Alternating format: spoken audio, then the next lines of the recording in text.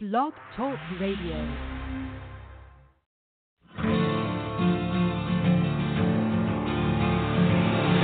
It's time to strap our boots on. This is the perfect day to die. Wipe the blood out of our eyes. In this life there's no surrender, and there's nothing left for us to do. Find the strength to see this through.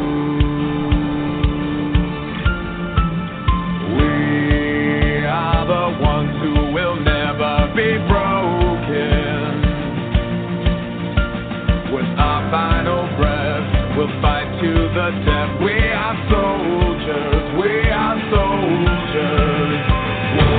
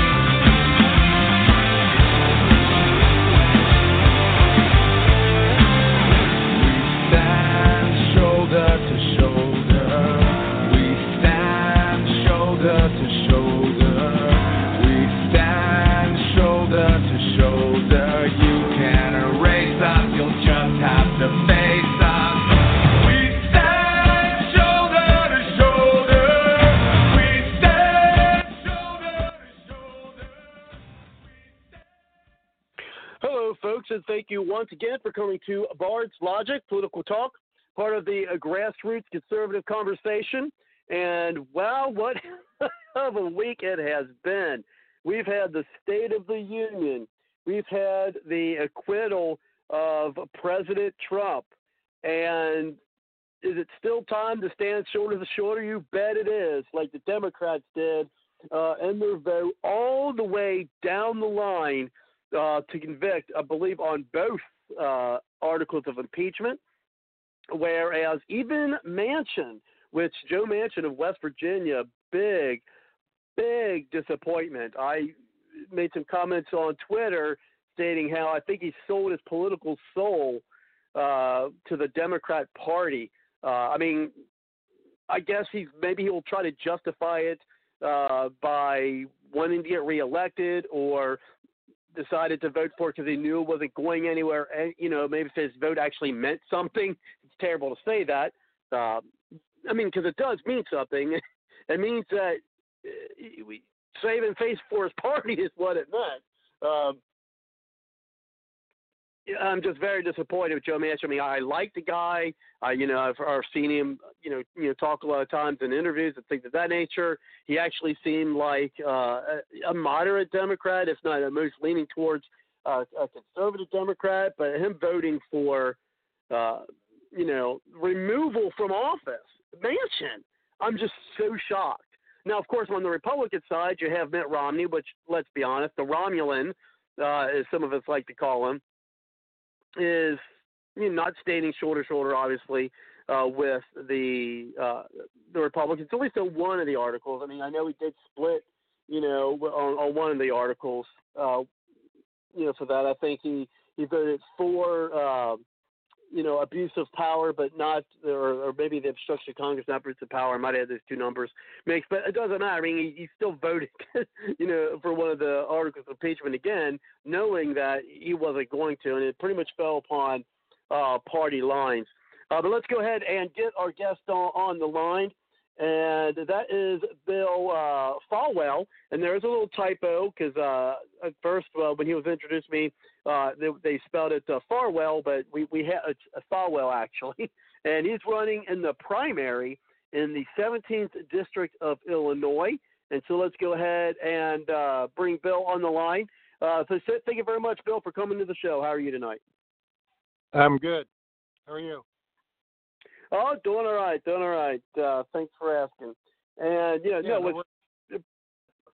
I appreciate Arlen Williams from Gulag Bound introducing us, at least, introducing you and your campaign and having you on to the show.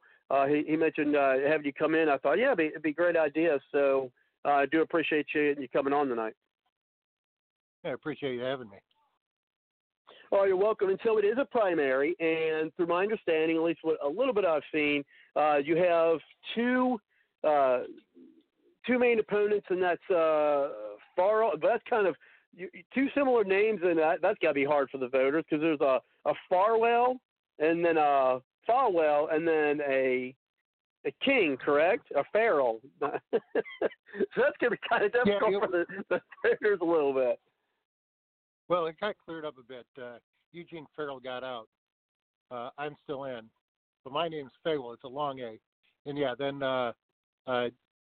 Miss King from Chicago, who they brought out from Chicago to Rock Island in order to run against me because I scared the hell out. That's good. That's actually good news. Yeah. Okay, so I was looking over one of these videos of a debate that you had, and good.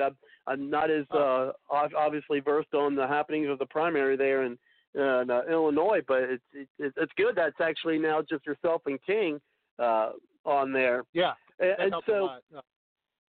Oh yeah, now it's down to two, and I think. I said I don't know much, about her, and so this wasn't going to be the first question I was going to ask for you, but since we're kind of on that vein, between yourself and King, what do you think is the thing that differentiates, you and you being in the position than if she was elected, or at least in the primary? Oh, well, she's the party candidate. In fact, she sold her soul. I talked to her this summer. Because what I pitch is returning the rule of government back to the people. It's not the way it is right now. And I picked out 3 bills that are wildly popular with the people and in Congress.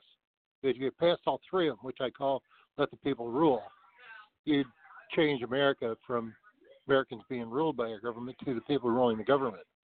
Well, I called her up this summer and I said, hey, I don't have to be the guy that sends this message. I don't have to run for Congress. I'd be happy to step back. If you'll pick up these 3 bills and make them part of your campaign, I'll support you. And she told me, she says, well, I probably can't do that because the party's backing me and I have to do what they tell me to do. Well, that's the problem right there in a nutshell. So she kind of, tied my hands. I ran last time. I had 90,000 people vote for me. And I think it's because they believed in my message. And so I had to go at it again. So that brought me into the mix, and here I am. So I represent the people, represent the party, and that's a huge difference. Yeah, I represent the people. She represents the party, and that's a huge difference. That's the problem in America today. You have all these politicians supporting the party. And no one can serve 2 masters at the same time. You're either going to serve the party or you're going to serve the people. The problem is you have all these politicians serving the party, the Democrat and Republican, and you want to know why things are screwed up. There you go. Well, and it's certainly, we've even had folks from multiple parties, third parties on here, Green Party, Libertarian Party, Constitution Party, on the program, certainly represent a of the people. As you point that we call ourselves the grassroots we the people show is what we kind of dubbed ourselves here. And so that definitely, when I was talking to Arlen, said, that resonates with us. Like our guest we're going to have next week, resonates with some things. He's running for Delaware, actually for the Senate in Delaware. But anyway, so yeah, that certainly resonates with us, and so we're certainly glad to have you on. And now with that, with it being the party, and now one of the things that may help your campaign is deal with Trump. So I know one of the questions during the debate that that you had, at least with the three, they're talking about impeachment, and we mentioned at the beginning of the show that today's acquittal pretty much on party lines except for Mitt Romney.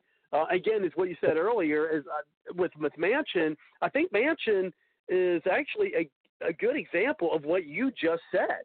Is that I think he had his own mind. I really don't think. Now, if I'm just going off of the history of what I've heard from Manchin in the past, is that I don't think that he thought that this was an impeachable offense. I mean, the way he talked, it sounded like he was kind of in line in actually, voting to acquit. I mean, you even had Republicans, including Mitch McConnell, who thought this might be a bipartisan vote to, acquit. And of course, now the Democrats are going to say it was actually bipartisan to remove him or at least vote against him. The impeachment is the end of a 3-year, just a continual coup against a constitutionally elected president. And clearly on a partisan basis, and it's taken a divided nation and just divided it, even more. I mean, they're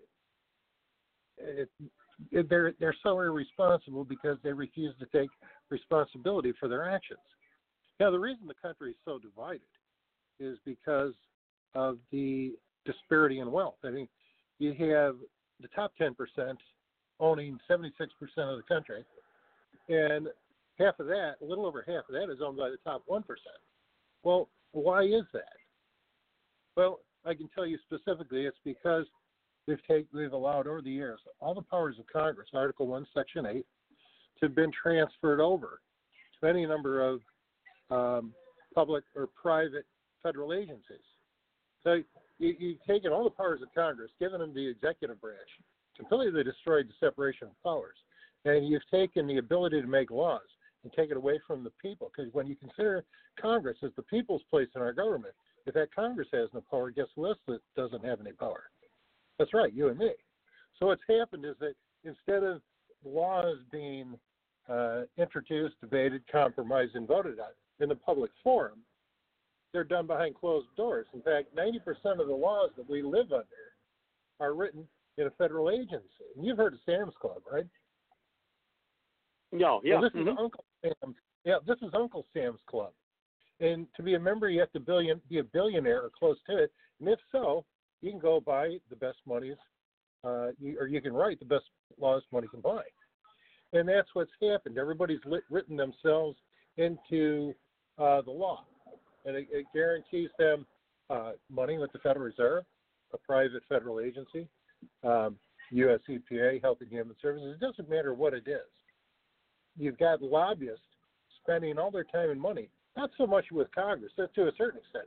They're really spending their money on all these federal agencies and the people in it.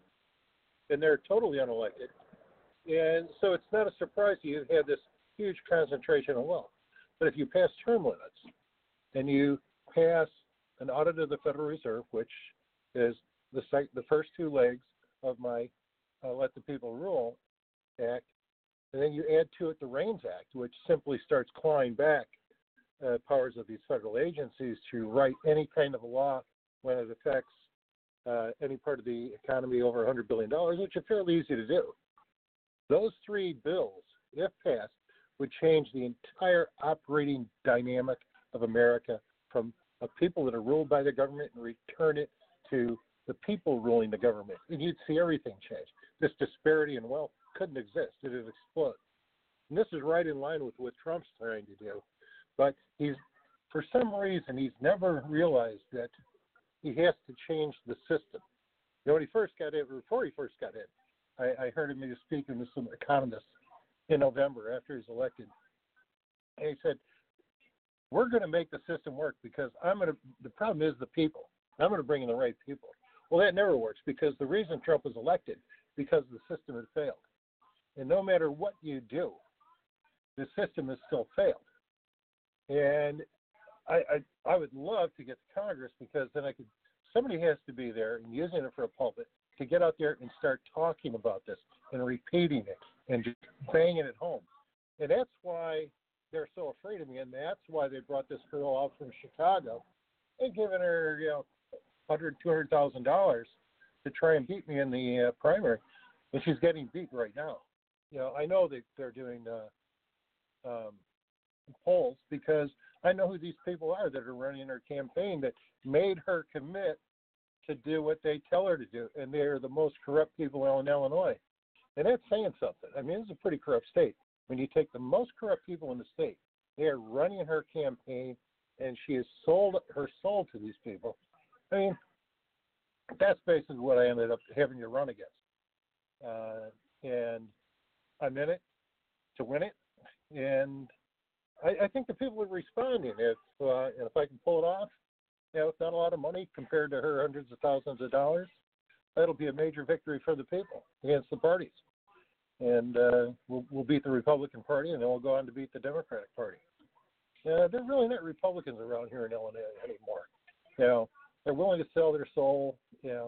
Fine example, if you go back to the video of our debate, they asked the question, give us a yes or no if you had the opportunity to end Roe v. Wade. Yeah, I remember that one. Eugene says no. I say yes immediately. And then Esther King just sits there, comes in the hospital, and says, eventually. Well, your mind races eventually. Right your mind races right back to Revelation 3:15 and 16, where it's the line about hey, hot or cold I'm okay with, but lukewarm I spit you out of my mouth. And that's what eventually. What the hell is eventually? I know what no is. I know what yes is. I don't know. Well, eventually is when she believes enough public opinion is behind her. Well, eventually is what her tell her to not say anything. In fact, if you go through that debate, she didn't say anything about anything.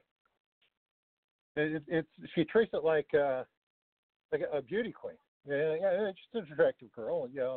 I'm a fat, old, bald guy with a beard. So I mean, but people are starting to look at the content because it's my second time around. I've already been taken out and trashed nationally by CNN and the Soros Media Matters, Share Blue propaganda machine. They turn on Trump every day. It's just that my party here in Illinois is so corrupt that they grabbed onto it. And I've actually been censored and banned in probably 9 or 10 of the 14 counties in my district. Wow. The old saying. Well, it's not such an old saying. It's censorship is the voice of corruption. And where are we? We're in Illinois. If you want corruption in the Midwest, you came to the right place. So, like I said, if I can pull this off, and I think I can, it'll be a major victory for the people. And if I can beat the Republican Party, I can beat the Democratic Party. And Sherry Bustos, Dick Durbin's goddaughter, I think she has a lot of problems. She's embraced this whole green farming thing. And all it really means is that they're going to start telling farmers how to be a farmer. And the craziest thing of them all, they want to start laying down pipe to collect CO2 and send it somewhere. And all they're going to be able to run through the thing, spend billions of dollars on. All they're going to do is pipe red herrings. I mean, it's absolutely insane how crazy they're getting, how far out of touch the Democratic Party is. And I think Trump keeps everyone grounded. And you mentioned earlier about the billionaires. To talk about out of touch is that they always seem, including Elizabeth Warren, but Democrats, and I'm not trying to paint a broad brush, but you see a lot of Democrats who, they have problems with billionaires and millionaires, even though a lot of them are that themselves. But then now they're starting to push a billionaire, Michael Bloomberg, to be president of the United States. I'm like, so you complain about Trump being a billionaire, but then you want to, push someone who's he's even more of a billionaire than he is, through my understanding, to run against him. So I find the hypocrisy. Their hypocrisy has no bounds. When it comes to that. They changed the rules because Bloomberg came in and paid for it, just like Hillary did last time. She came in, took all the money that they stole from the Clinton Foundation around the world, and some of it to pay off the debts of the DNC and buy herself the nominee, and stole it from Bernie. Oh, they're just doing the same thing all over again. It's corruption in the United States is possible because the government rules the people. I mean, I like to take things down to what's the very key point. What is the base issue that we have to deal with? And it comes down to every time. The problem is the people do not rule this country. The government rules. The point I make all the you've got to change the daily operating model, the structure of that government, how it operates. That's what I'm trying to do. It's the only way. Well, and the point that I make up, in a kind of analogous is, we've been to talk about corruption is, I mean, I bring up that show or that movie, Mr. Smith Goes to Hollywood, and that movie was made in the 40s. So we've been talking about corruption for over 80 years, government corruption for over 80 years, not doing the work of the people, and then you finally get a president in President Trump who, let's be honest, he's a populist among anything. And so you finally have somebody who wants to expose corruption, and the people have been complaining about, oh my gosh, Washington D.C. is corrupt. Let's get, it'd be great to have some people or have a person there to address corruption. Yeah, finally get a president in there to address it, and then the media, who I call the propaganda arm of the DNC and the Democrat Party, is successful in getting almost half the country, and I think that they're fading away from that, to believe that he's corrupt. I'm like, you can't. It's ridiculous. Their corruption, goes beyond the Democratic Party, for sure. The interesting thing about the Democratic Party is that they've got their corruption on both sides. They've got it with the old Democratic Party, and they're already into the new, brand new Congress, Democratic Party. Brand new Congress, Justice Democrats. It's all the same organization. These go back to Bernie people following the 2016. Once they knew Bernie was out, it'd be 2016 in May. They saw the writing on the wall, and about 25 of them, key people, went out and started this whole brand new Congress thing. And that's who elected OAC or AOC or whatever. It's a squad, and they've got candidates out there all the time taking it over. But that's they're butting. Buttigieg, the people behind him are the same people that were behind Obama. A bunch of communists. Literally. I mean, his father was the biggest communist, one of the biggest communists, certainly the biggest intellectual university communist in the United States. And amazingly, taught at Notre Dame. It's just, the corruption is just so deep and so broad. And again, the only way you can stop it is to change the operating system of government. And you have to change it from one where the government rules the people to one where the people rule the government. And the entire model for that is our United States Constitution. And the key to that is Article 1, Section 8, delineating all the powers of Congress. Their duty is to administrate and conduct all those powers. And by giving all their powers to these federal agencies, I understand. It's the Elastic Clause, necessary and proper. But even if you go back to that, to 1819, when the court dealt with that, Chief Justice Acquitted. But, when he made that ruling, they defined necessary 5 times. You know how many times they defined proper? So, it's necessary and proper. This is how you do it. How many times he defined proper? Not once. They never defined proper, so it's like become the necessary and necessary clause. Proper has nothing to do with it. Well, proper is that none of these agencies can write these laws, but they're writing 90% of them behind closed doors. But George Washington pointed it out in his farewell address to the nation, September 19th, 1796. And he said, you cannot take the power of the Congress and give it to a public or private agency for whatever good. He says it's always a good.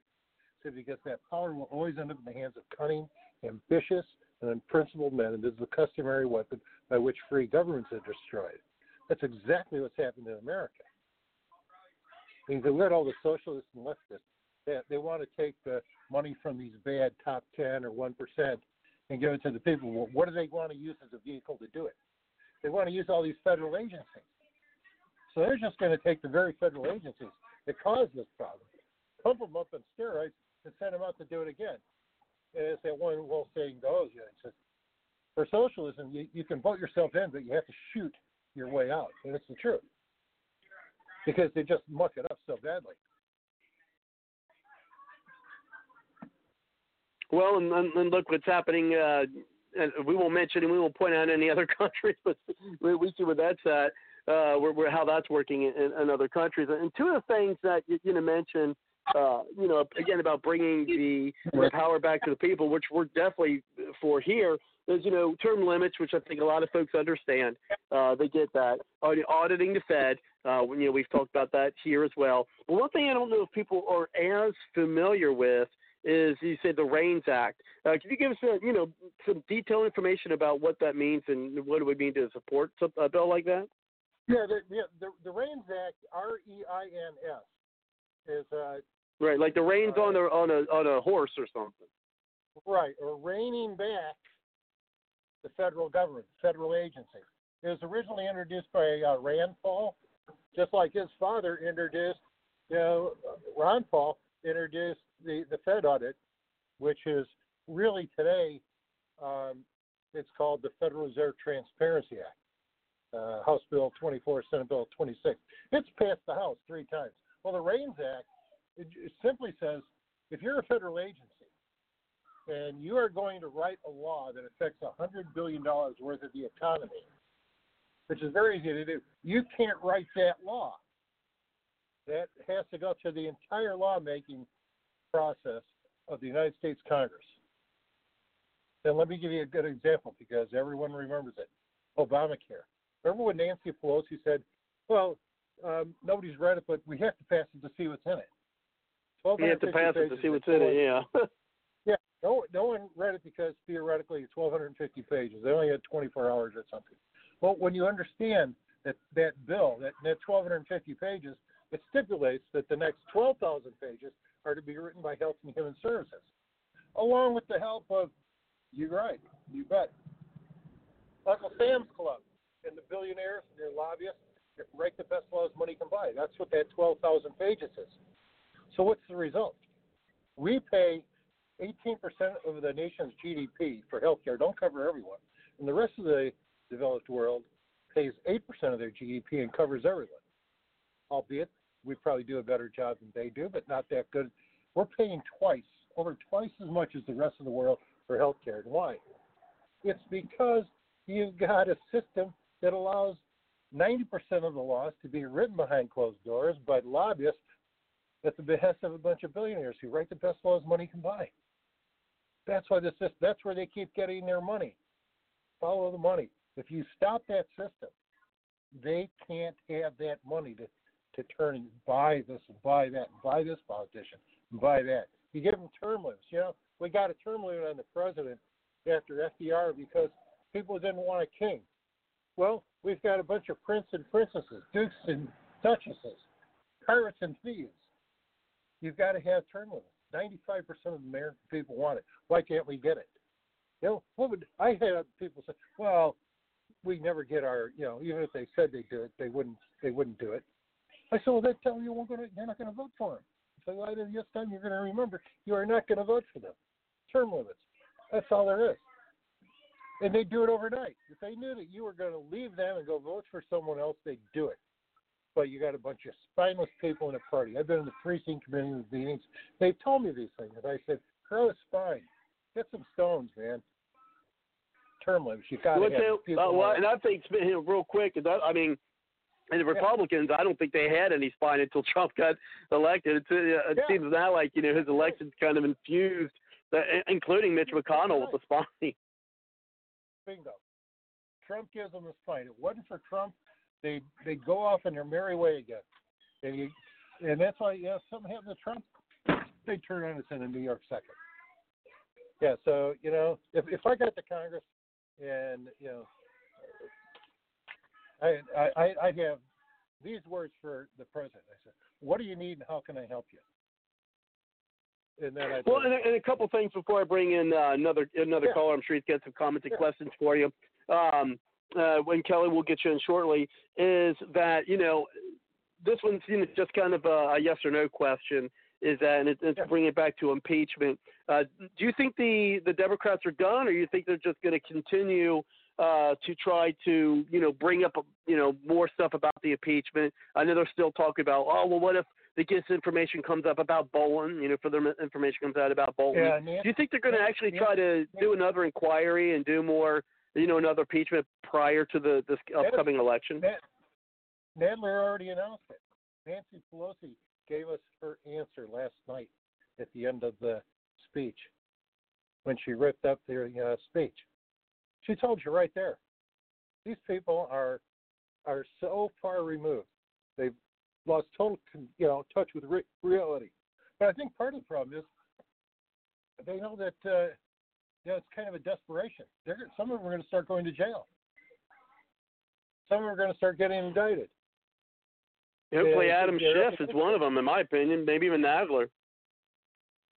Oh, Adam Schiff for sure. Start with Comey, Brennan, Clapper. Even the head of McCabe, the current head of the FBI. He's been covering it up too. Ray. There are so many.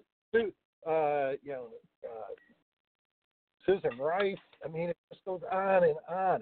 There are so many people involved in this. There's probably good 100, 150. And it goes right up to, President Obama. And I'm not saying, indict Obama and throw him in jail. It probably would just divide the country more. But the rest of these cats, you've got to haul them in. You've got to take them to court. They've got to be tried. And, all the fingers are going to point back to Hillary and point back to Barack. But, that's okay. It's about time. That's what the country needs. The one thing I said, and I hope this isn't the case, but what I speculate is that we're going to go through all this hoopla, with Comey and with Adam Schiff and with what Barr and is supposed to be investigating and what Durham's supposed to be investigating, and I hate to say it, but what I think is nothing's going to happen. I don't think anyone's head's going to roll, figuratively, of course. I hope you're wrong. I don't think there's going to be. I don't think anything's going to happen to anybody. I really don't. I think this is just. There's not. I think you're right, and I hope you're wrong. Yeah, it's and that's what Trump's up against. So if you tell me, are they going to stop on him? No. They're just going to keep coming. Technically, I studied revolutions my whole life. It was my, study in college and my senior study. I never stopped. We're halfway through a revolution. Bernie and Trump were stage one. That was the overthrow. And like I was talking before, Trump's mistake when he said, it's not the system, it's the people. I'm going to bring in new people. No, it's the system. That's what got you elected, Mr. President. And he represents the moderate stage two of a revolution. Well, you know what happens at stage two of a revolution? They're always identified as someone from outside of politics, and they always fail. They always get thrown out. And when they get thrown out, that's when you go to stage three, and that's when the shooting starts. A guy named Crane Britton wrote just a terrific book, probably the Bible on revolutions, back in 1936, called The Anatomy of a Revolution. He took apart the four main revolutions and laid them out. And that's where we're at right now. We're in stage two. All these attacks against Trump, are part of stage two. I mean, you expect them. I've been watching this whole thing. It's like, to me, it's like unfolding in slow motion. I know exactly what's going to happen. And they got to keep on, because that's the ancient regime, and they want back in power. And there are people in the ancient regime from the Republican side. They want back in power. And the way they get back in power is to get rid of Trump. Well, when they do that, people are going to find it unacceptable, and they're going to start shooting. The question is, are they going to be successful or not? That's what it really comes down to. So that's why, hell or high water, I support the president. The stakes are so great. Well, they're much greater than people think. And I've been saying this for months, and this is another thing I hope I'm wrong about. And I'm not saying it would be as nasty or as bloody as the first one, but I mean, I genuinely think, just because I've been following politics since I was, for 30 years, and I've never seen the level of vitriol and hatred, not only for the politicians, between the politicians, but by the actual people who, support one side or the other. I mean, I've disliked liberals and Democrats, but then people I see have disliked liberal and Democrats and them dislike conservatives and Republicans. But no, it is a hate.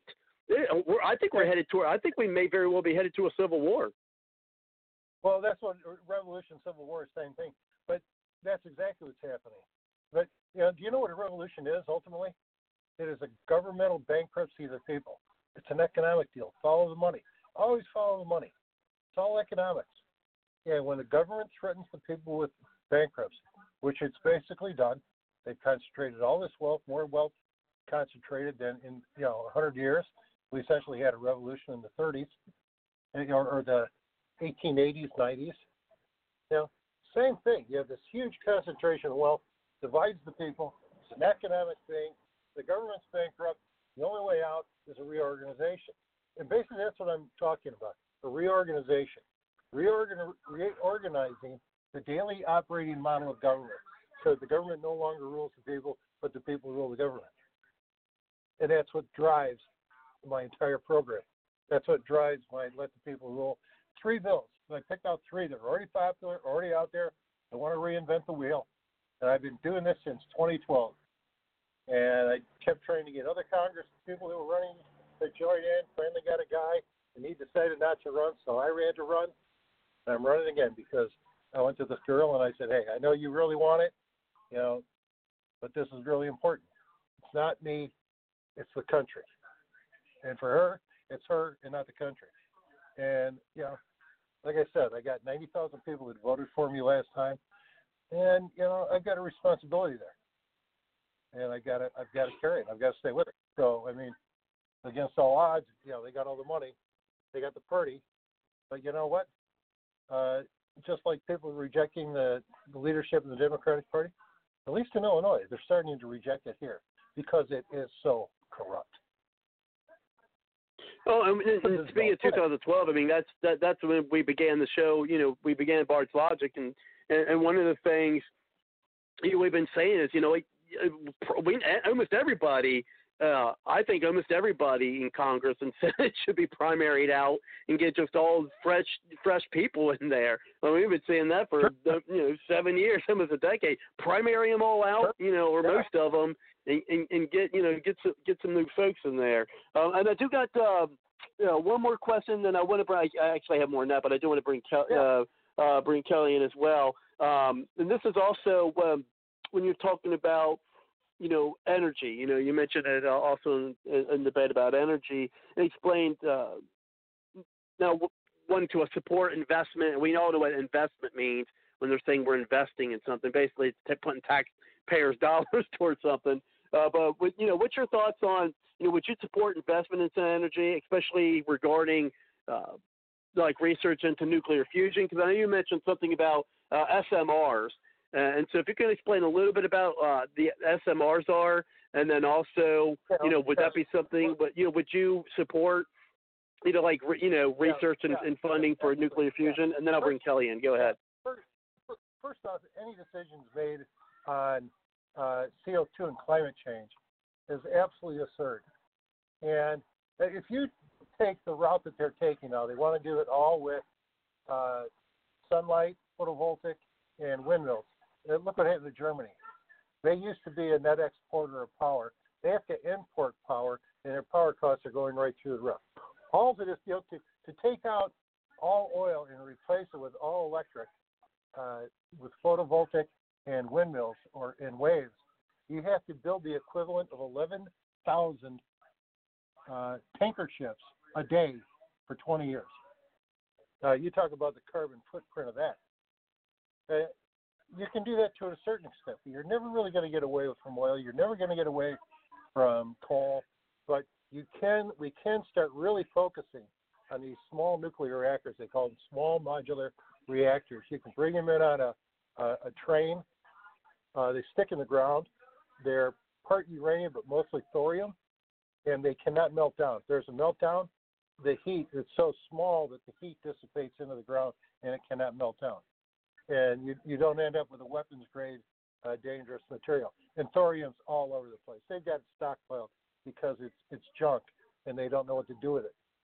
And we've got probably 75 universities and labs in the United States that have they've already done a lot of work on this. This is where we should be putting our money. I mean, windmills are strictly a tax dodge right now. And so you really got to go to something that works when the sun's not shining, when the wind's not blowing. And the other nice thing about it is that it's decentralized. Now, if you went and put electric cars on everything, the electric grid can't handle it. But are they going to beef up the electric grid to 4-10 times the cables in the towers across the United States? Why?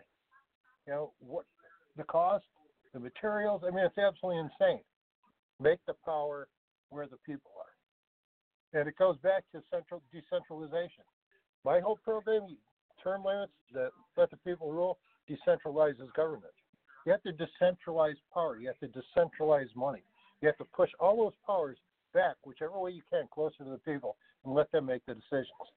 If you don't, you're going to be handing the reins of government and power and money off to, a very few people. It's going to be cunning, ambitious, and unprincipled men and women. This is the customary weapon by which free governments are destroyed. The only thing that Washington allowed that to happen to was he allowed the Article 1, Section 8, Paragraph 5. Congress's control of money, and he regretted it. He didn't have to tell people what he was talking about. He's talking about a bunch of bankers, the banksters, and you cannot go down that route. It's a structural item. It's a reorganization of the government because we're bankrupt. What are you doing in your bankruptcy? You reorganize the corporation. That's what I'm talking about. I'm just saying, hey, it's a bankruptcy. We're going to reorganize the corporation. If I can get in there, I think I can talk to President Trump because he understands bankruptcy. He understands that's exactly what has to be done. But somebody has to be there reminding people, making it clear, keeping it simple, driving it home. And that's what my campaign's all about. And lastly, before I bring Kelly in, what's your thoughts on, again, investments into like nuclear fusion? And that's something we talk a lot, not a lot, but we do talk about, at times here on the show, especially since Trump's talking about, the Artemis project, going to the moon, and one of the reasons for that is the, harvest helium-3 for nuclear fusion. So that's kind of, part of it. And remember, for every $1 that's invested in the space program, we really get about $10 back in economic growth. So. Yeah.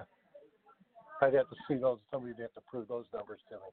But yeah, we have to put money into small nuclear reactors. And like I said, there are universities all over the place. All you got to really do is start making it tax friendly, and move the tax friendly away from, the windmills. The windmills are probably the most absurd and bad use of power and for renewable energy. I mean, it doesn't make sense. You're going to just start doing that. Do it on a larger scale. Do it, with small regional areas, and do it with small modular reactors. That's the way of the future. That'll buy us another 20 years. By then, maybe we can master, Tesla's free energy, where we're exploiting the difference in power from in the ground to up in the sky. Now, I don't know if you're familiar with, you ever hit a magnet when you were a kid, and a piece of paper and a bunch of iron filings? All those vector lines in that magnetic field, you can exploit the difference in power. It sounds kind of crazy, but that's what Tesla was talking about. They did a pretty good job of it. They just kind of X'd it out, but it's a technology that can, we could rediscover, but it's going to take years. And I think small nuclear reactors can really bridge that.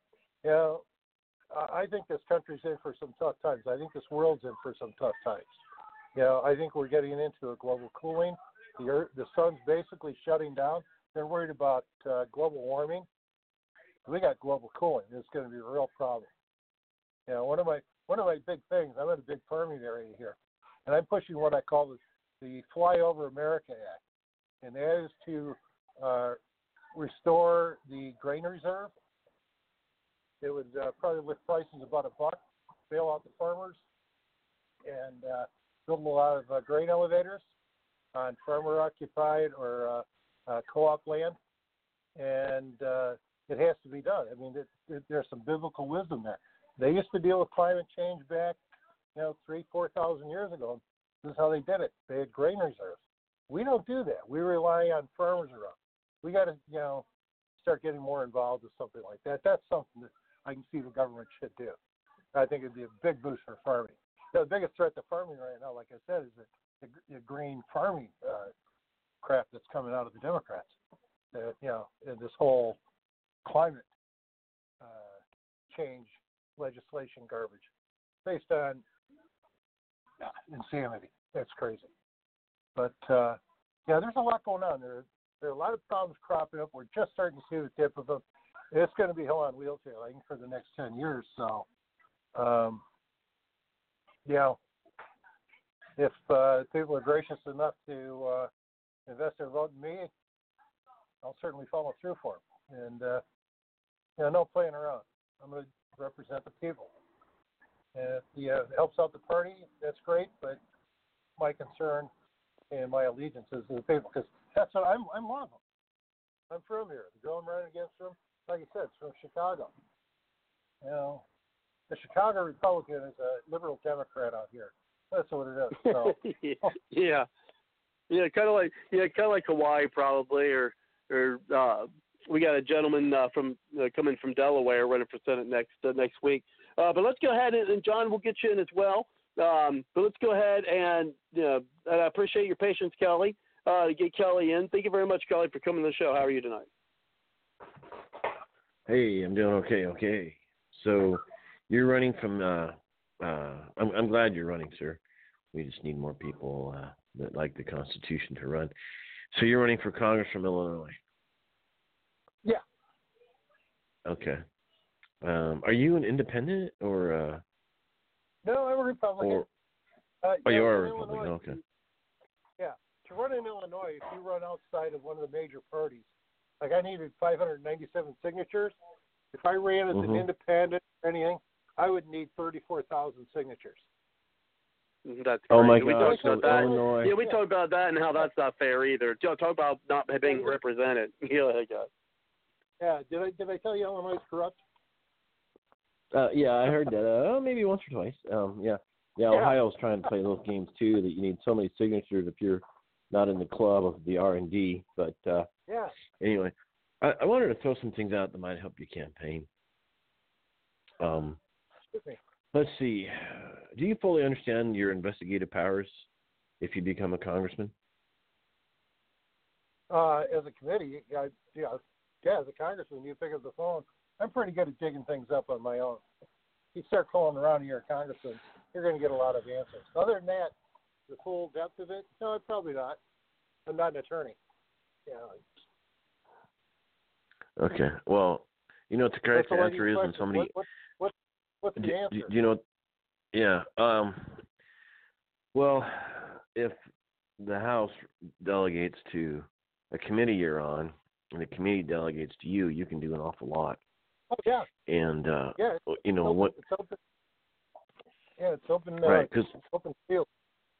Oh yeah, because one of the most important duties, really in order, the most important duties of a congressman, or even any elected official legislative body, be it city councils, county supervisors, or commissioners, state house legislature. First duty, of course, is to uphold and defend the Constitution against all enemies, foreign and domestic. The second most important duty is what? I just want to see if you know the answer to that question.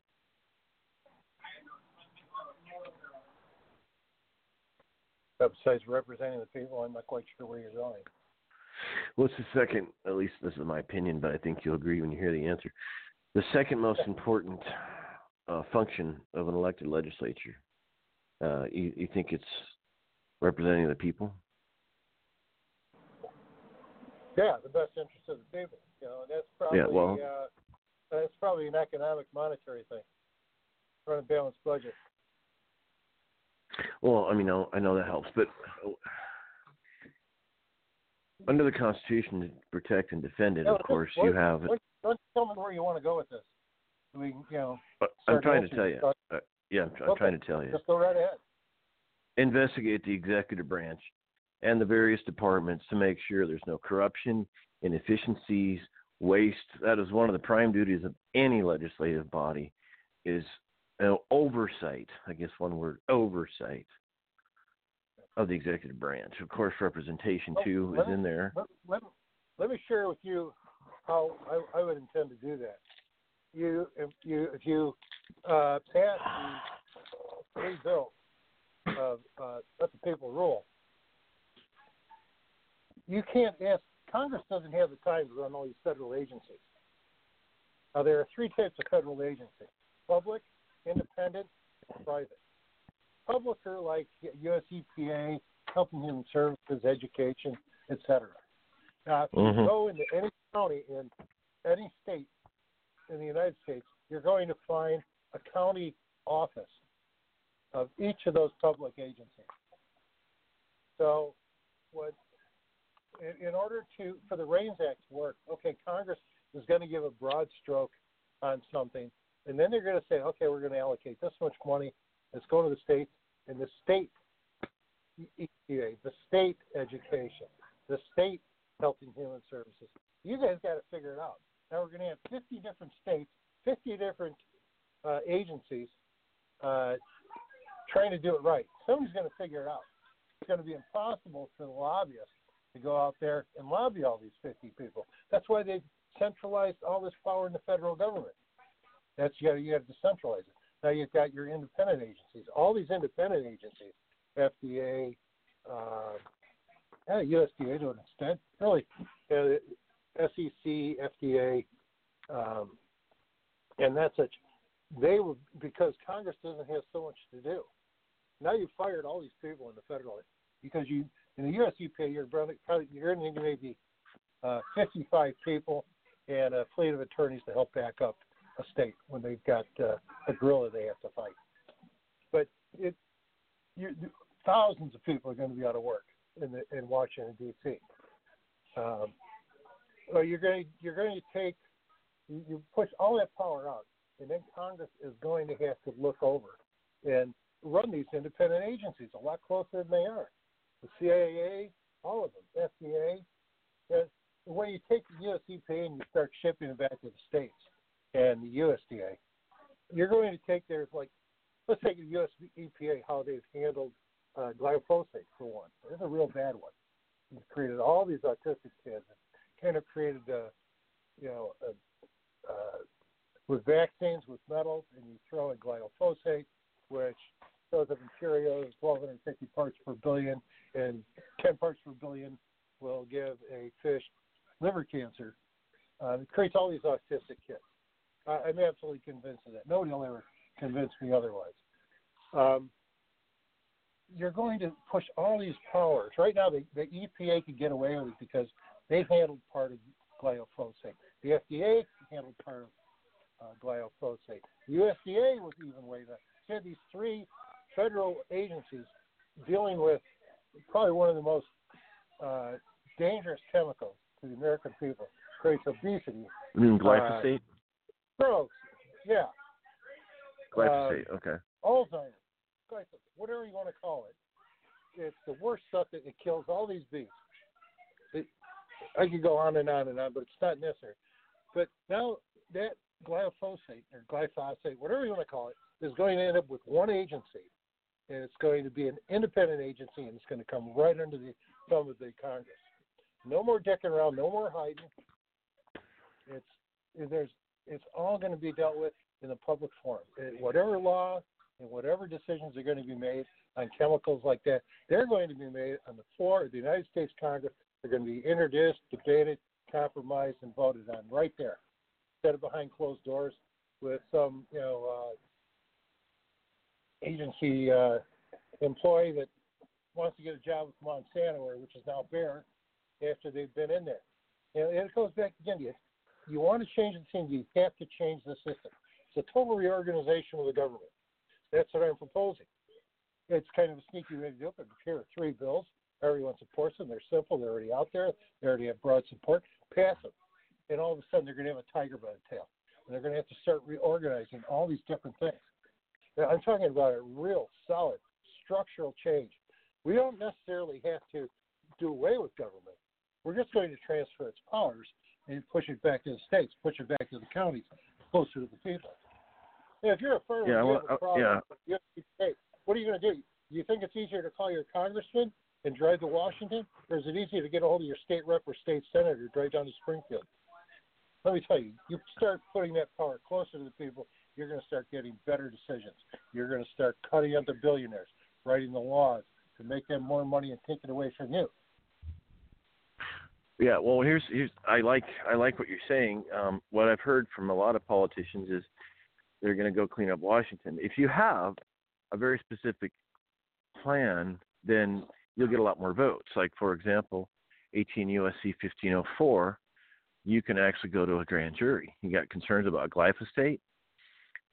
You write a letter of concern if you're a congressman, invoking 18 U.S.C. 1504. You wish to appear before a grand jury, and it's going to be hard for the Justice Department to deny a congressman to get before a grand jury. You tell them what's going on, and you ask a grand jury to investigate.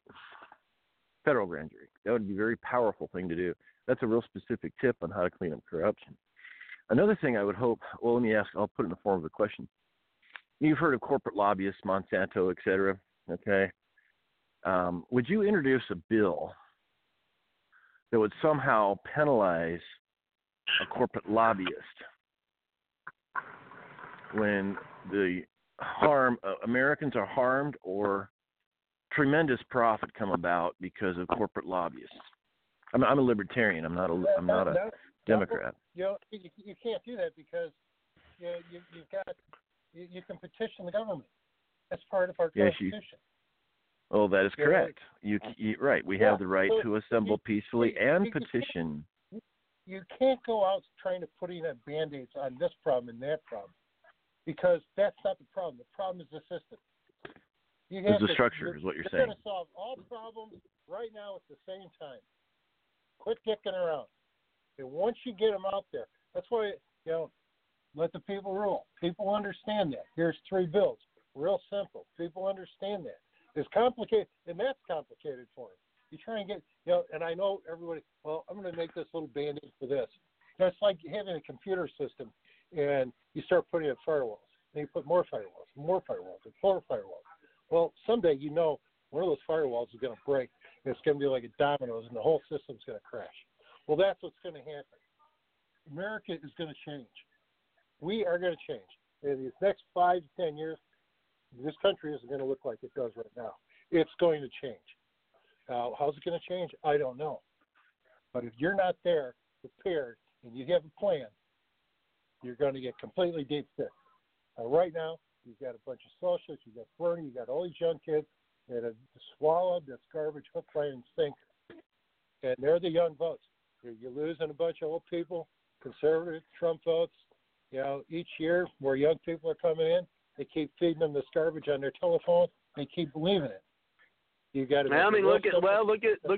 Look at Iowa.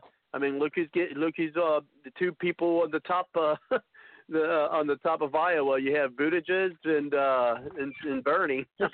So They're communists. You have to change the system. You have to Structurally, you mean? You know, yeah. You have to show people, and the young people start. Somebody has to be there to explain to them. You know what? The people that got us into this problem aren't going to get you out with more of the same.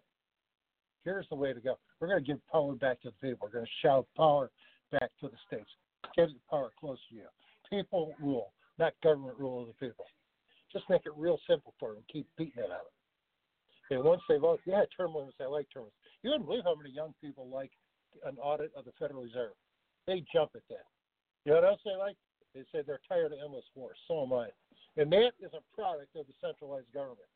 These people that keep running endless war, they're there because they have centralized money with centralized power, and they go out and buy politicians left and right. You got to interrupt that entire system. It feeds into the system. The system's broken. It's going to fail. It's already failed. It's going to explode. It's going to turn to shit. And when it does, and it's going to, you better be ready with a plan. Because when you go into stage 3 of a revolution, you better have a plan. And that's where the country's at.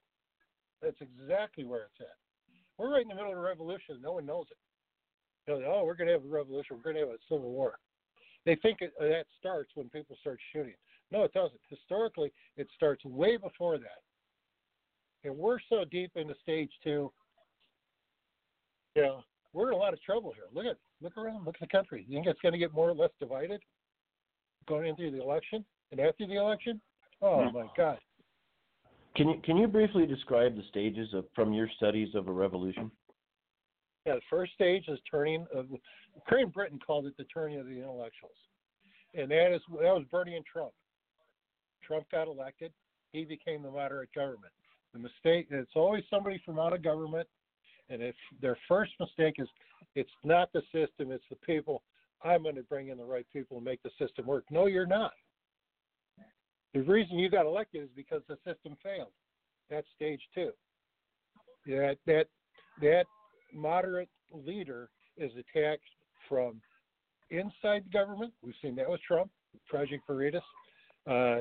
They're attacked from outside the government, brand new Congress, the new Democrats, new Justice Democrats, Social Democrats, and from within his own party.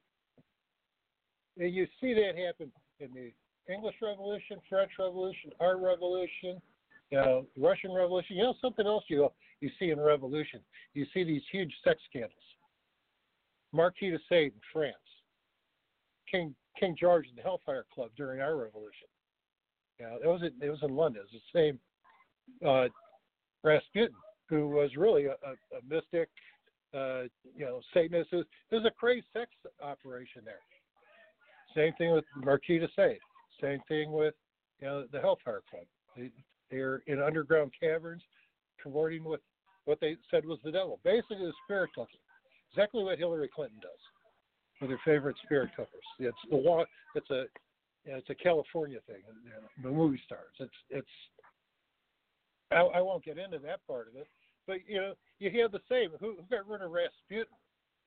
A bunch of princes and dukes, because you'd incriminate them into the same thing with Catherine the Great. She was pounding anything that moved. Her bodyguards were all picked for their sexual prowess. I mean, it was absolutely insane. So you see these repeating things in a revolution. We're right in the middle of it. Epstein. Epstein didn't kill himself. Everyone knows what that is. Nobody believes that. We're deep into it, and people don't understand it. And it's going to happen. And this government is going to fail. This system cannot exist. It's a monetary thing.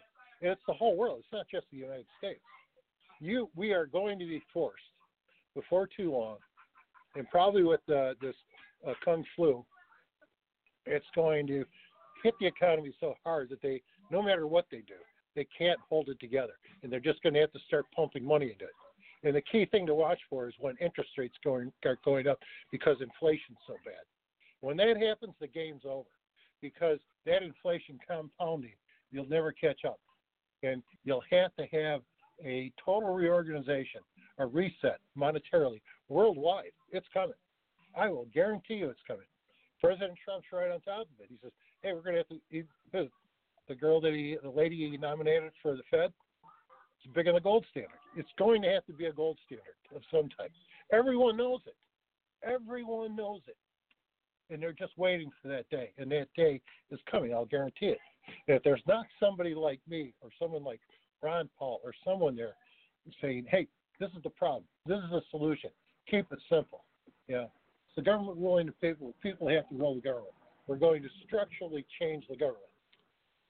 You're going to end up with a bunch of socialists. And we're going to end up shooting our way out of it. That's just the way it is. The third stage is that the shooting, when the one who loses the least after the fighting's over, that's called stage 4. That's a thermidor, which goes back to July, which they called thermidor in Revolutionary France, which is when they stopped cutting everybody's head off. And it's a cooling off. It's a generational thing, where the one that lost the least consolidates his power and becomes the new government. But if it's a socialist or a communist government, they all last for 7 years. That's all the communist government lasts for. Look at China hasn't started their revolution, but they've been holding it back. It's about to explode. They've got four plagues going. Out there, hogs, bird, the Wuhan, and what's the other one? There's another one out there, and now they've got they're going to have famine. They've lost. They say 2/3 of their hogs, and this virus. You see it slip out today. They had 154,000 cases, 25,000 deaths. It's not 24,000 people that are sick, and 500 or 600 dead. It's 25,000. The thing's already out. But in a month, it's going to be clear that hey, Foxconn isn't opening.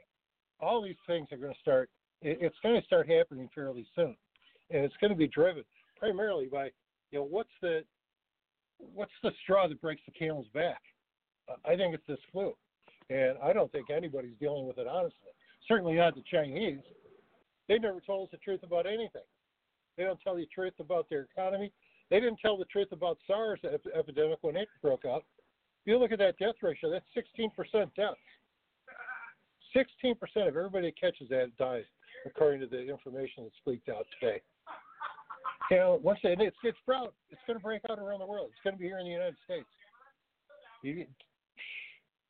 People are not ready. And if it gets cold, and you do get this Maunder minimum for the next 10, 20, 30 years, you're going to have shortened growing periods. You're going to have crop failures, more in the southern hemisphere than the north.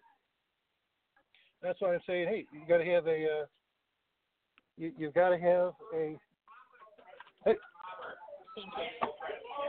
you've got to. Well, it's getting kind of sounds like you got a party going on over there. Well, it's out here at Dillon's, this little family bar here to watch the Blackhawks play the Boston Bruins.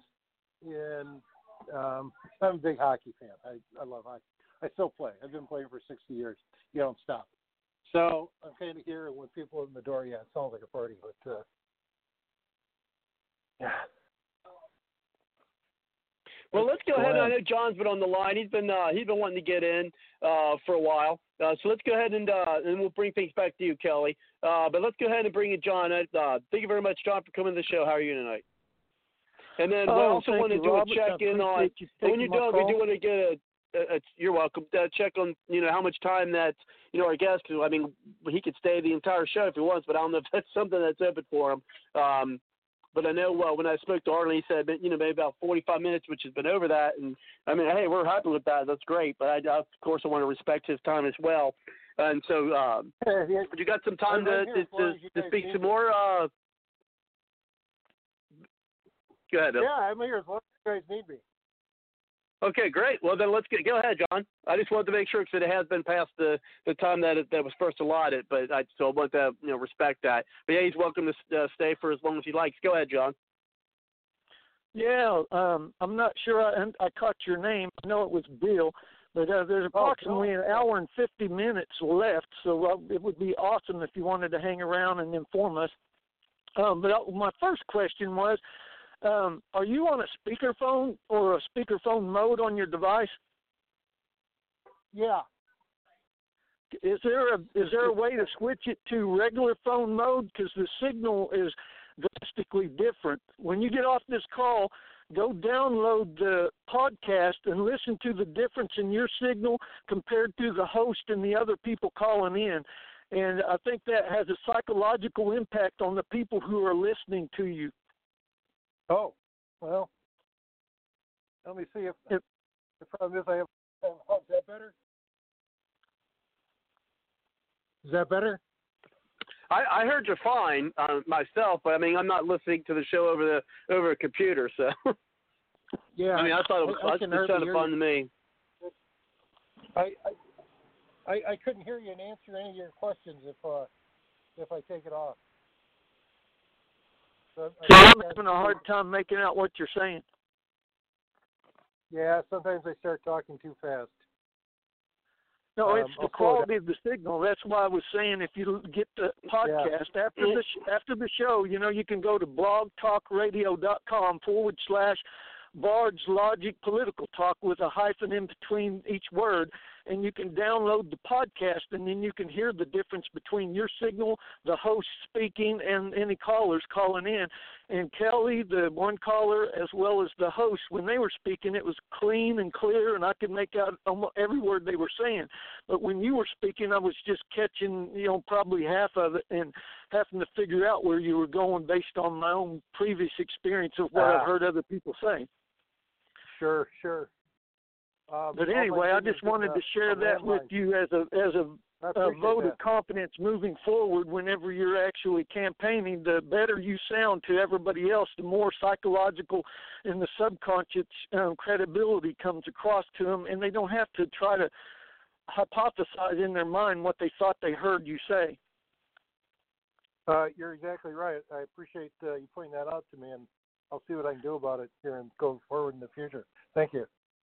Yeah, you're more than welcome. I appreciate it. I think I pretty much like most of what I was hearing you say, if I understood it correctly. I was curious, though, in the response of making sure that all of us legitimately legal United States citizens are actually getting to be self-governing free people. Have you ever thought of having line item veto power for each and every American, so that way nobody who gets into office, one of our positions that are supposed to be our managers and our administrators, they don't use it like they are the kings and rulers trying to use the government as a weapon to whip us into submission to their agenda. With line item veto, you and I, each one of us, have the right to stop these people from using the government as a weapon. That way we don't have to pick up weapons to, get the governing roughshod off our back. Yeah, I would support a line item veto for the chief executive, for the chief magistrate, whatever you want to call him, the president. The Confederacy had that and almost survived because of that. Jefferson Davis had the power of a line item veto, and it's very effective. In fact, the difference between the Confederate Constitution and our Constitution, United States Constitution, pretty much came down, I think, to the line item veto. And the nice thing about it is that it puts one person on the spot, and people can't pass off, well, I voted for this, and, I tried. But no, one person on the hot seat, can't hide. Yeah, that's the person. The chief executive, chief magistrate, president, whatever you want to call him, he should have the line item veto. Difference, everyone. That's why we have elections to elect people to do that, I think. Yeah, well, with the duopoly system, with the Democrats and Republicans parties being pretty much run roughshod by the big money interest, all those wealthy folks sit on the board of directors on the multinational corporations, and then they're using the data mining and the technology industrial complex in order to know everything about everybody. That way, when you apply for a job, they don't have to hire people that are independently minded, that stand for self-governing, and therefore they just subvert you, and the one world government takes over through the corporation. And how does the individual not get run roughshod that way when they don't have the means to be able to make sure that their voice is being heard when the representatives say they're representing all the people, but they're only representing you like a pimp represents a prostitute by, rendering you a legislative slave. Well, that's why you got to, you have to restructure the government. You have to change the system, the daily operating model of the system. Basically, you're taking the steering wheel away from a small group of people, and you're giving it to everyone.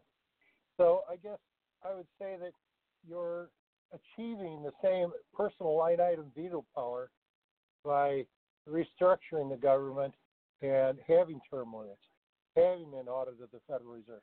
The Federal Reserve will never survive an audit. And once people find out what they've been doing, and I think it's just an audit of their 2010 housing program with the banks. Once that's documented, that'll be the end of the Federal Reserve as we know it today. And the REINS Act pulls back these other powers. You essentially take away, you close Uncle Sam's club. Like I said, everybody knows what Sam's Club is. Well, all these agencies, that's Uncle Sam's Club. You got to be a billionaire. Well, I'm going to close Uncle Sam's Club.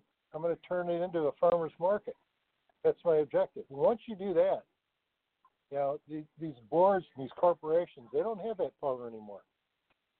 So it's, the line item veto, the president, that essentially gives the people that line item veto you're talking about, because it pushes the powers back to the counties where the people are, back to the states, takes it away from the lobbyists and the billionaires. So you have to change the system. Anytime somebody comes up with an idea, I want to change, I'm going to put a Band-Aid on this. I'm going to have this fixed for that. I'm going to have this fixed for that. No, you're not. Until you change the system, you're throwing water into the wind. It's just going to come back and splash on you. You have to change the system. Short of that, you're wasting your time. That's why I'm so adamant on, liberty. At first I called it liberty legislation. I call it let the people rule, because people understand let the people rule. They're the people. They want to rule. That's basically what you want to achieve with a line item, personal line item. We'll get there. We just have to do it and change the system so that the power is back to the people and out of the hands of a small group of people. It's decentralizing government, essentially. But, 3 bills, term limits, Fed audit, REINS Act, changes the entire operating model of government. People don't understand how it would structurally change the government. It'd be a revolution in the government. It'd be earth-shattering. 3 simple bills, add them all up, bang. There's a synergy there, and it all ends, and the people are back in control. That's my objective. I'll preach it until I'm blue in the face, until they shoot me or whatever. So does that mean that the Constitution is just not being adhered to, and we have a perverted interpretation? Because every person you talk to, if you ask them if they understand the Constitution, they all have their own individual interpretation. Well, basically, we've taken Article 1, Section 8, taken all those powers and duties of the Congress, and handed them over to all these federal agencies. And that's the problem. We have to take all those powers and give them back to the Congress so they do their job. Congress doesn't do its job. We don't follow the Constitution. We haven't for years. It's been going on. It really accelerated after, with Nixon shock and Nixon, Ford, Carter, and Reagan. I mean, it just, people keep adding layers. It goes back to my conversation. We were talking about where did they get the license to do this? It was the McCullough versus Maryland. It was a in 1819, when you had this world depression. They said it was the first one. It was really the second one. First one was in the 1790s. But the second U.S. bank had been created in 1816. And they did a bunch of liar loans. Out of all the loans, they had 5 branches.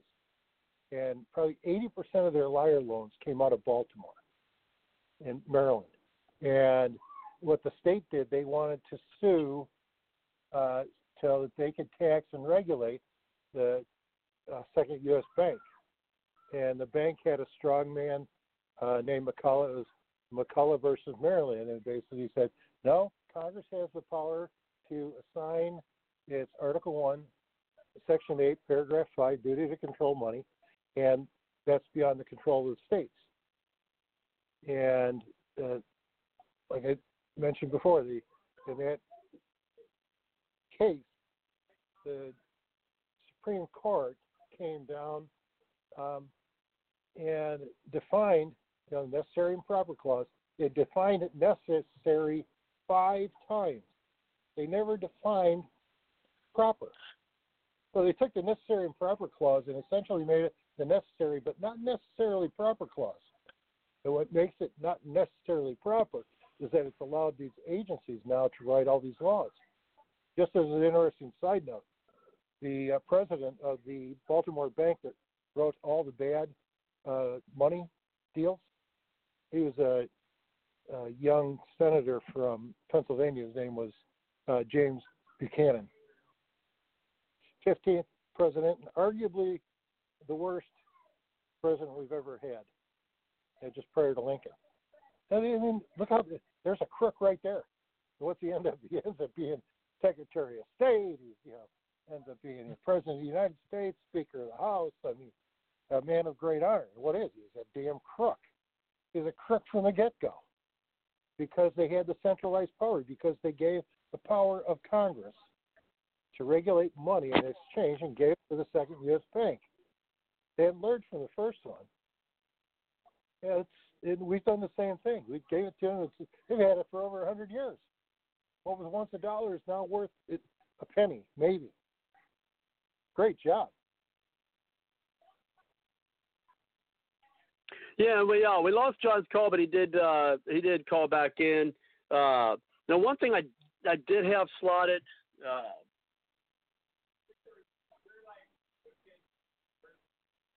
I'm multitasking. I'm getting text and messages all the while I'm on the show, but that's okay. One thing I did have slotted, but I don't think we're going to have time tonight, so maybe we'll just have it as part of our conversation. Is I did have keyed up the State of the Union address in its entirety. Now, that was about an hour and 19 minutes long. We only got about an hour and a half left of the show, so we probably will get to that. Maybe I don't even know if we will next week. We'll have guests on next week and the week after that, and probably even the week after that. But that, it's kind of one of the things what to turn to see if we could get on other topics. I do have some other questions as long as the guests can stay. But Bill, did you get the opportunity? I know you're campaigning. But did you get the opportunity to see the State of the Union last night? To see the what? The State of the Union address last night.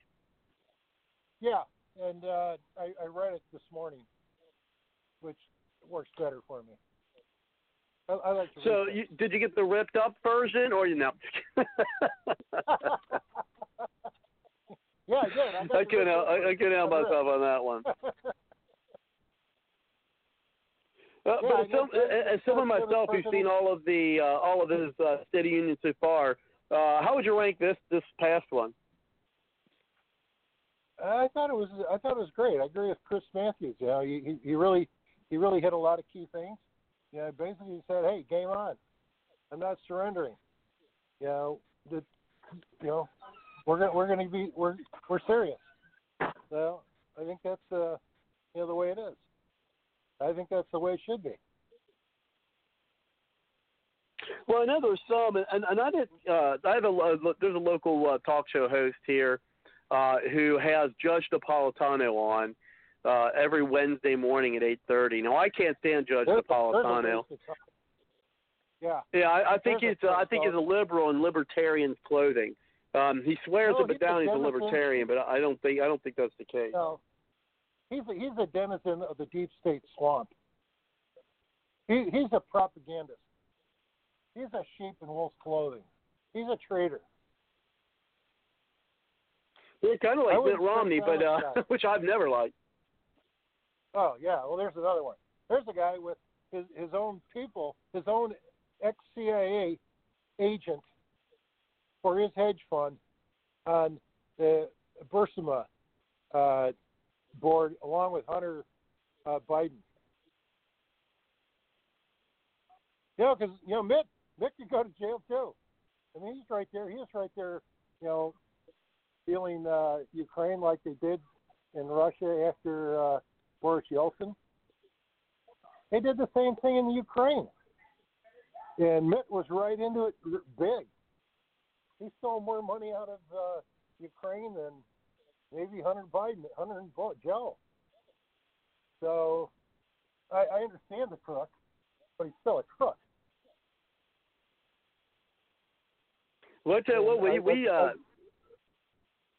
I stated earlier in the show, we started in 2012, and a little background there is when I first started, the show was actually I was volunteering, and part of the grassroots campaign for Newt Gingrich when he was running for president in 2012, and so we really looked into a lot of things and did a lot of research about Romney, namely his dealings with Bain Capital. So we talked a lot about that, talked about, corruption with him. And I mentioned earlier, I mean, we've been talking about wanting to address corruption for, decades, literally almost 100 years. We finally get a president who's actually trying to do something. And then you've got the complicit, propaganda arm of the DNC, a.k.a. what I call the alphabet media, to have pretty much convinced almost, and I think people are catching on to this, that that they've actually believed that Trump is corrupt. And we've said this a lot here. Is, if you want to investigate and check out the people that are rich after or while they've been in office. Those are the people you really need to look into what they've been up to. It's the same people that run the government. The reason those people have power is because of the system. The system gives them that power. It centralizes the power, so a bunch of sociopaths and psychopaths can, go out and write the best laws money can buy and put money in their pocket. It's like having a light on in the summer at night. You're going to attract a ton of insects. The bigger the light, the more insects. Making a small light, you're not going to attract as many insects. Decentralized power, you're going to attract sociopaths and psychopaths. If the power is not there, there's nothing for them to fight for, to work for, or to put themselves in the position so they can do that sort of thing. It goes right back to what I say and I keep saying. You've got to change the system. The system's failed. It's going to fail. It's going to have when it wrecks, it's going to be a train wreck, and somebody better be there with the proper ideas and knowledge and specific legislation and program and say, hey, this is the way. We missed that in 2008. Everybody sat around like a duck that got hit in the head with a board. Everybody sat around until Paulson came in and told Congress, well, we need $750 billion, which is a lot of money then. Not anymore, but we need $750 billion. And the reason he picked it is because they probably wouldn't give him $1 trillion, but they'd give him $750 billion. So that's what he asked for, and that's not what he needed. They had no idea what they needed. They just, hey, Congress, give us $750 billion, and we're going to go fix the problem. They didn't. They didn't spend it the way they told Congress they were going to spend it. They gave them the power. It was their mistake. Well, fool me once, shame on you. Fool me twice, shame on me. We're coming up on the second time around. I have an add-on. I have an add-on to that. Fool me a third time, I'm just a dumbass. Yeah.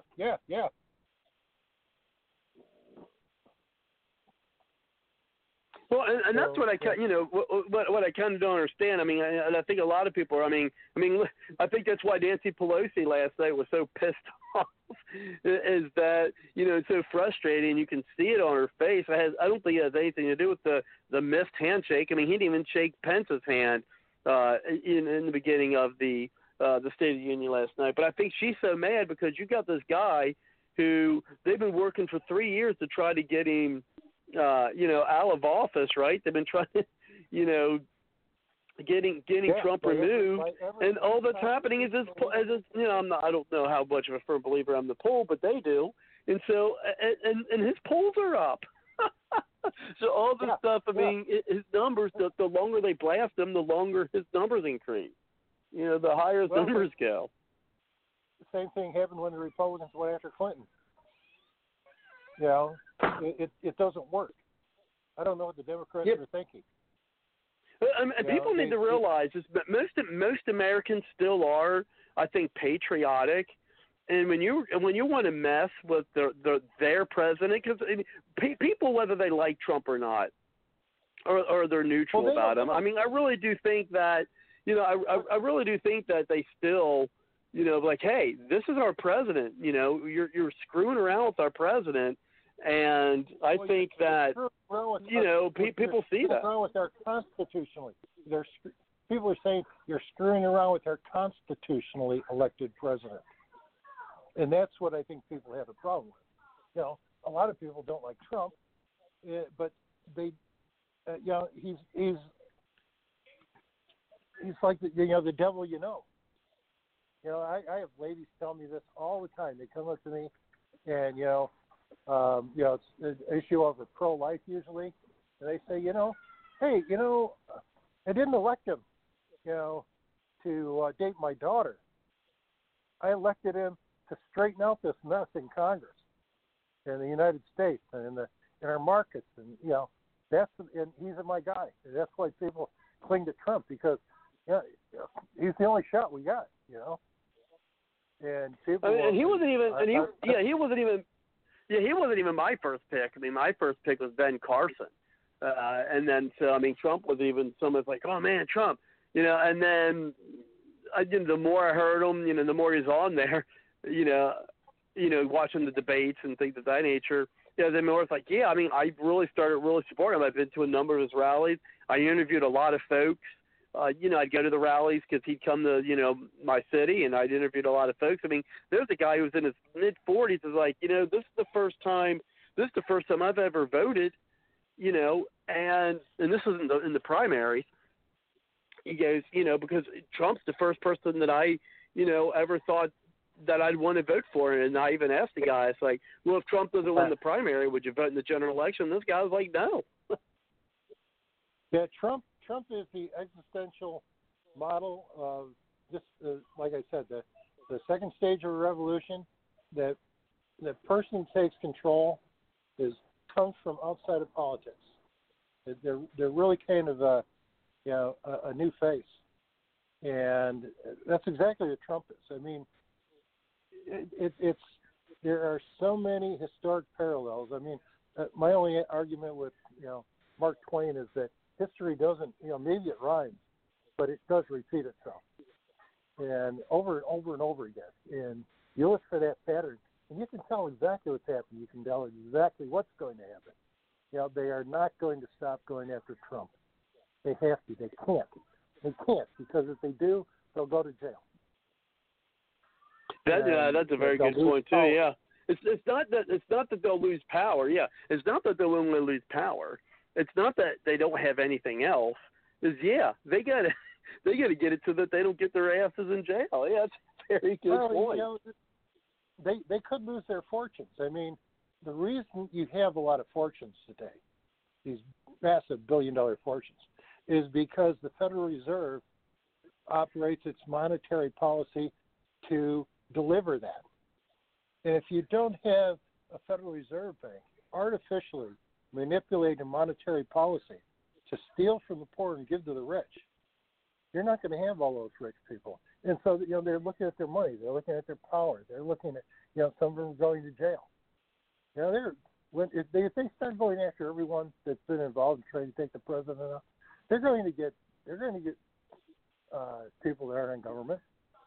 There are a lot of people that are going to get caught in this thing. And good, they should. Because if they don't, I will guarantee you, Trump won't finish it out, and I will guarantee you this will end up in a shooting revolution. Right now, we've got a non-shooting revolution. I'd like to keep it there.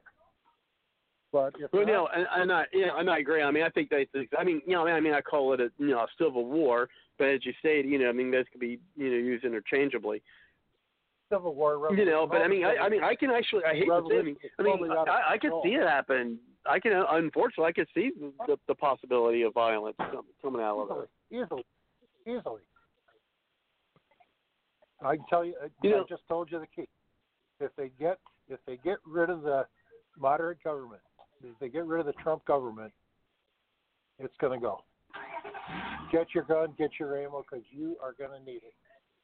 Because things are going to. Well, that's what I said. I mean, if they were successful in this coup and impeaching Trump and getting him removed from office, I mean, I would say it would be. There could have been people in the streets, and I mean, maybe that needs to happen. I'm not saying violent, but I think we need to have at least an uprising where you had millions of people in the streets all across the country showing support of the president. Well, it's going to get crazy. Hopefully it doesn't get to that. But I think that the surest way out is to change the system. That can be done by passing term limits, passing it out of the Fed, and passing REINS Act. You do those three things, and that operating model of government is going to change. And when that changes, all your problems start going away almost immediately. You have the Fed. If you get rid of the Fed, you're going to have to go to a gold standard. That means there's not enough gold. But there's not enough gold to be on a gold standard. I mean, we had a guest on it some years ago who's saying it has to be more like some type of precious metal standard. No, you don't understand a gold standard. All the gold standard is you take your paper currency and and then you set the price of your gold. Whatever gold you have, the government would set the price to equal the dollars they have out in the street. And that it is the way the people would quantitatively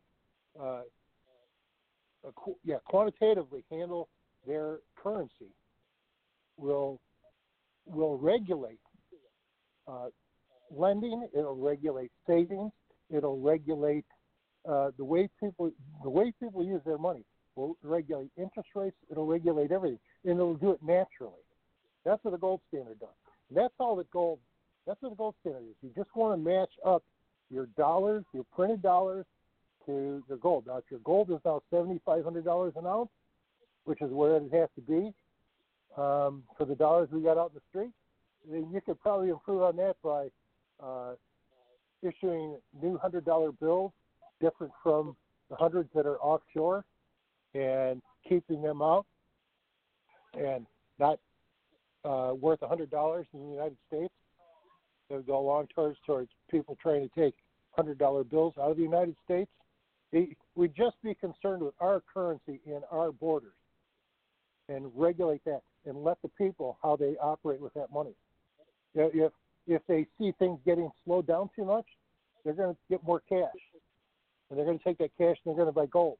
They buy the gold, all of a sudden they have to raise interest rates, so people get rid of their gold because I'm getting a better rate of return. But if inflation starts getting going because there's too much money out there, the economy's heated up, and the price of gold starts going up, that's how the rates go up. So the banks get their gold in so they can loan it out.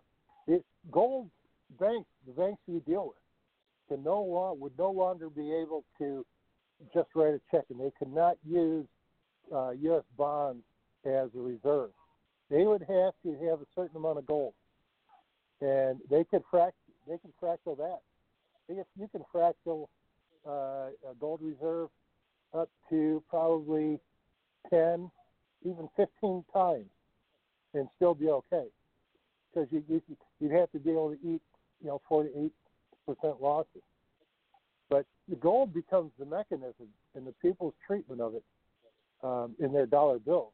People wouldn't be walking around with gold in their pocket. But paper money would become more important, certainly. Counterfeiting, you have to come up with some, new ways, but, they seem to stay ahead of it right now to a certain extent, at least with the $100 bills. Lesser bills, no, but, the $100 bills, you can tell 100 if it's real or not, pretty much by looking at it. It's the green and the gold when you move it with the $100, on the $100 bill. Counterfeiters haven't figured out how to do that yet. So, it's always a race. Nothing's easy, but that's how a gold standard works, and we got enough gold to do it easily. That's why all the central banks around the world have been buying gold. They've been the big buyers of gold because they know this whole thing is going to get reset. And when it gets reset, gold is going to have a role in it. Right now, gold does. SDRs, special drawing rights, you're supposed to have 2.5% of your GDP in gold. Not everybody does, but some of them do. And that's what China's been trying to do. They're probably there now. And everybody's already thinking like that. They're already preparing for that, the central bank. You got to take it out of their hands. You got to make it real.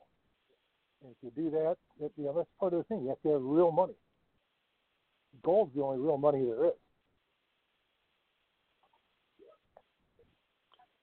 Hey, let's go ahead and we have to have real government. Hold on, John. I want to bring another. We got another caller, and we can, of course, as you know, we can bring things back around. There's still plenty of time, but let's go ahead and bring in Suzette. Thank you very much, Suzette, for coming to the show. How are you tonight? I'm well, thank you. How are you guys? You sound like you're doing all right. And any objections?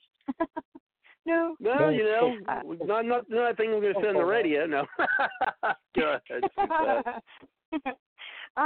We're not even in Bard's Logic After Dark yet. Go ahead. Okay. I think I'm listening to something about a revolution, something about decentralizing the government.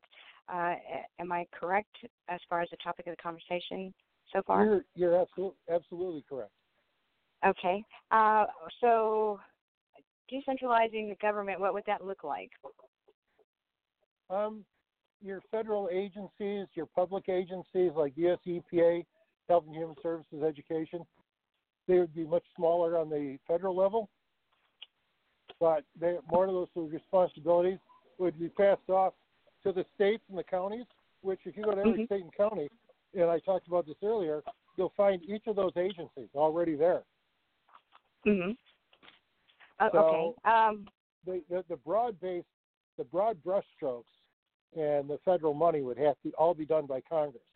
The role, the EPA might have 55 people, one for each state and one supervisor for every 10 states, and then a legal team to back up the states if they had to take on somebody big. All your independent agencies like the FDA, SEC, CFTC, they would come directly under the control of Congress, and Congress would have to do its job. Basically, what you're trying to do is you're trying to take Article 1,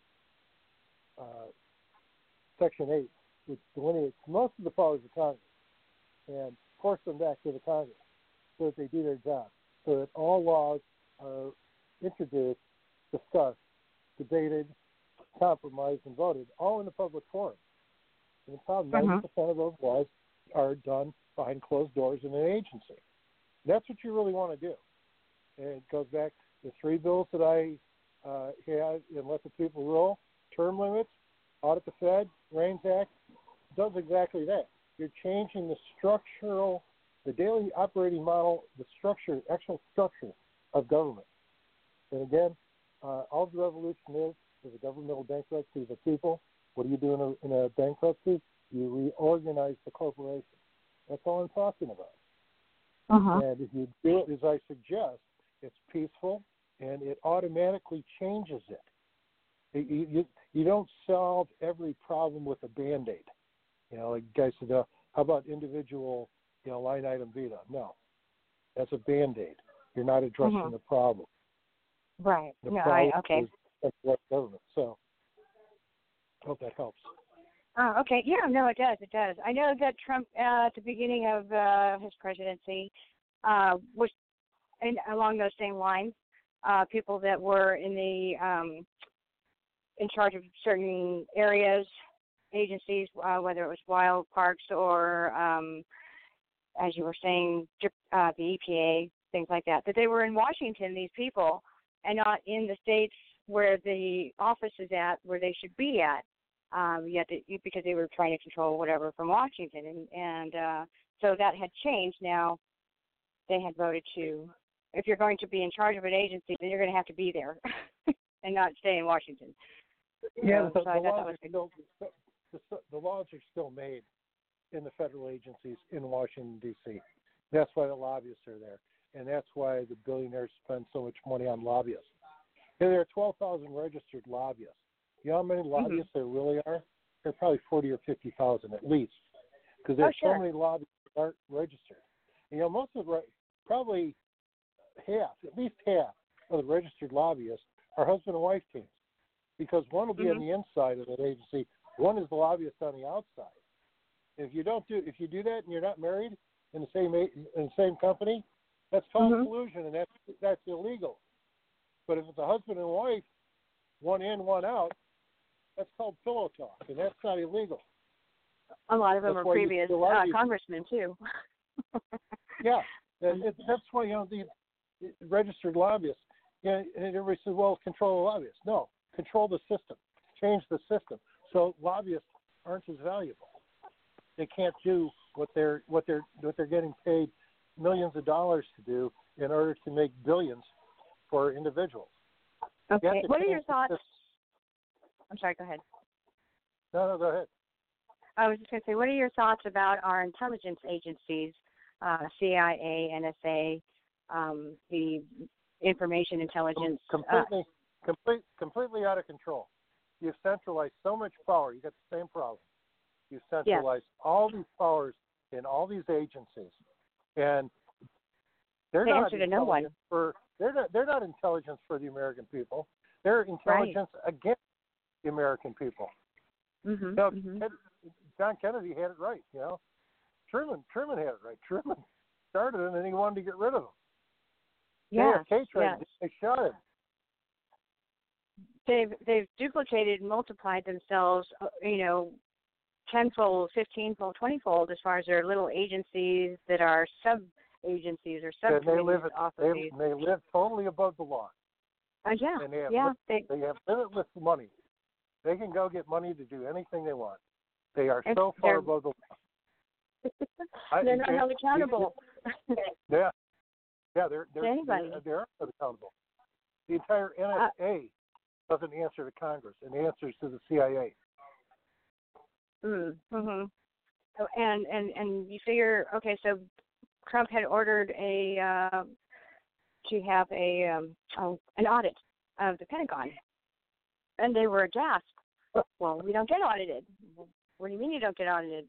Well, you don't expect us to keep receipts or anything, do you? I mean, everything's got to be top secret and security, so we burn those things. So as soon as we don't know where this money went.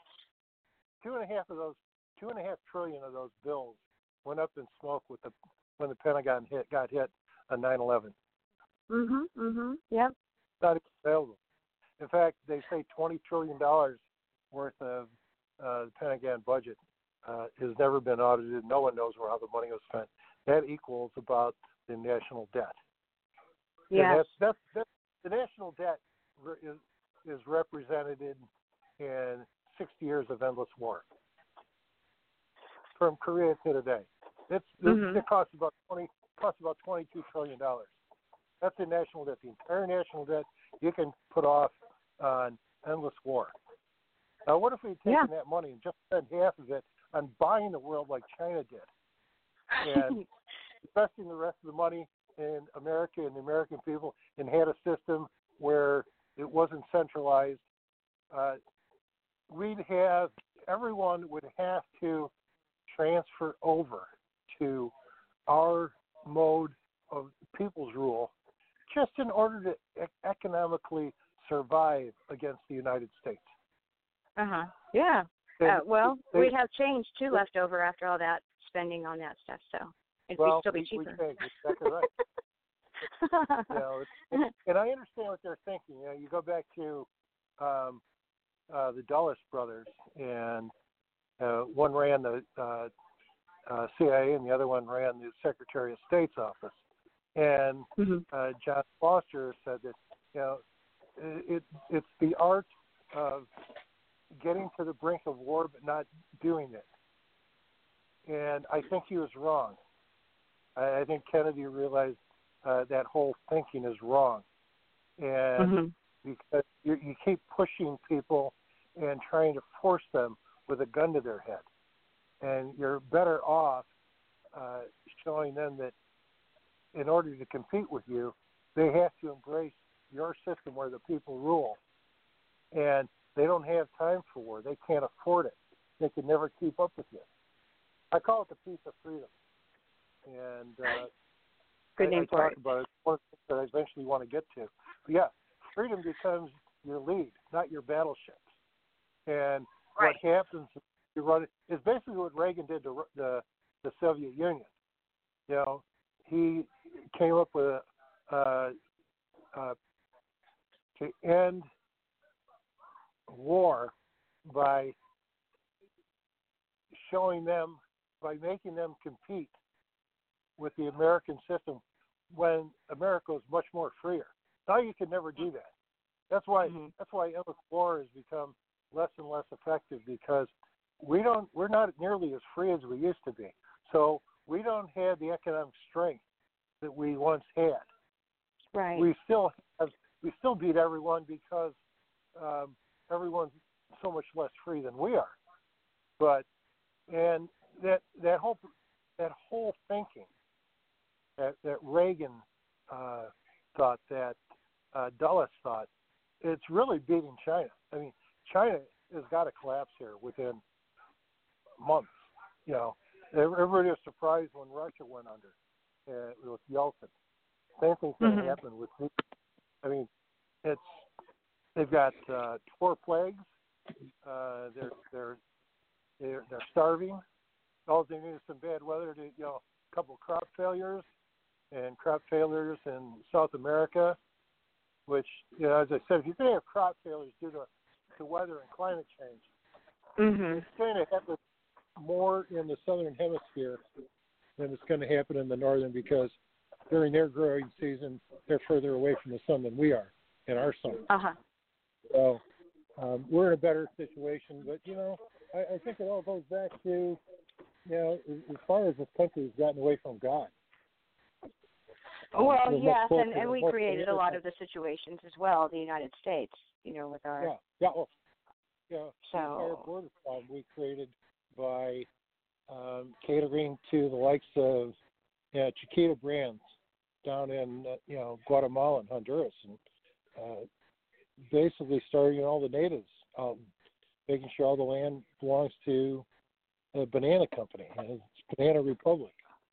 We're part of that. So a lot of these things have to stop. Sure. But I think the only way you stop it is to centralize the power along the lines that I'm talking about, by moving power away from Washington and moving it back to the people, putting people back in control of the country, putting us back in control of our country through these, structural changes in government. Again, it's a bankruptcy. And what do you do in a bankruptcy? You reorganize the corporation, and that's what we have to do: a structural reorganization. Then you solve all these other problems. The people you're talking about and having want to put a Band-Aid, want to do this, want to do that. What about endless war? What about Social Security? Hey, solve the underlying problem, and you'll solve all these problems. Do you think that that the people who are involved in right now, Sweden's going under, we've got Italy's going under, all these other countries are going under for a reason. Their whole culture is being changed and switched, just like here in the United States with the identity politics, it's all a distraction from the actual goal, which is, to move us all under one government. And this goes to, if you're familiar with Tavistock Institute, the Club of Rome, who were the brainchild for climate change. And it has to go, ties into the UN, which was the League of Nations and the Trilateral. But at the top of the helm,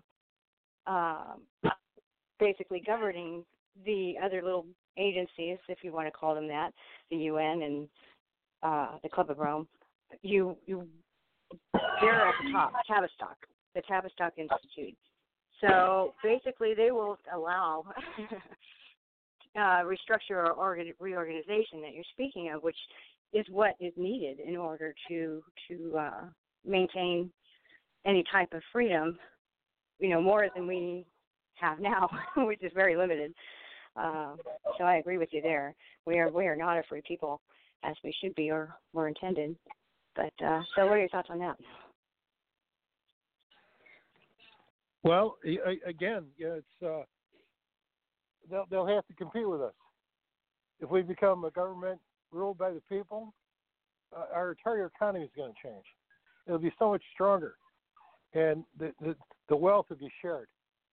Sure, and but they want a revolution. They want to create that revolution, just like they are doing in other countries, which we view it as all right on. They've done that through migration. And the Sure, Democrats are trying to do that here in the United States by saying, open immigration, because they want to get all these people in to change the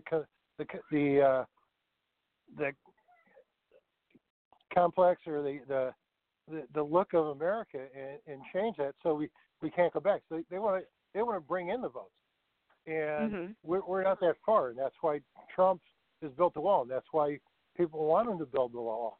But to solve all those problems, it goes back. You change America to where the people rule the government, and all these other governments are going to be forced to do that. Now, if they want to take arms up against us, they're going to find that they can't compete there.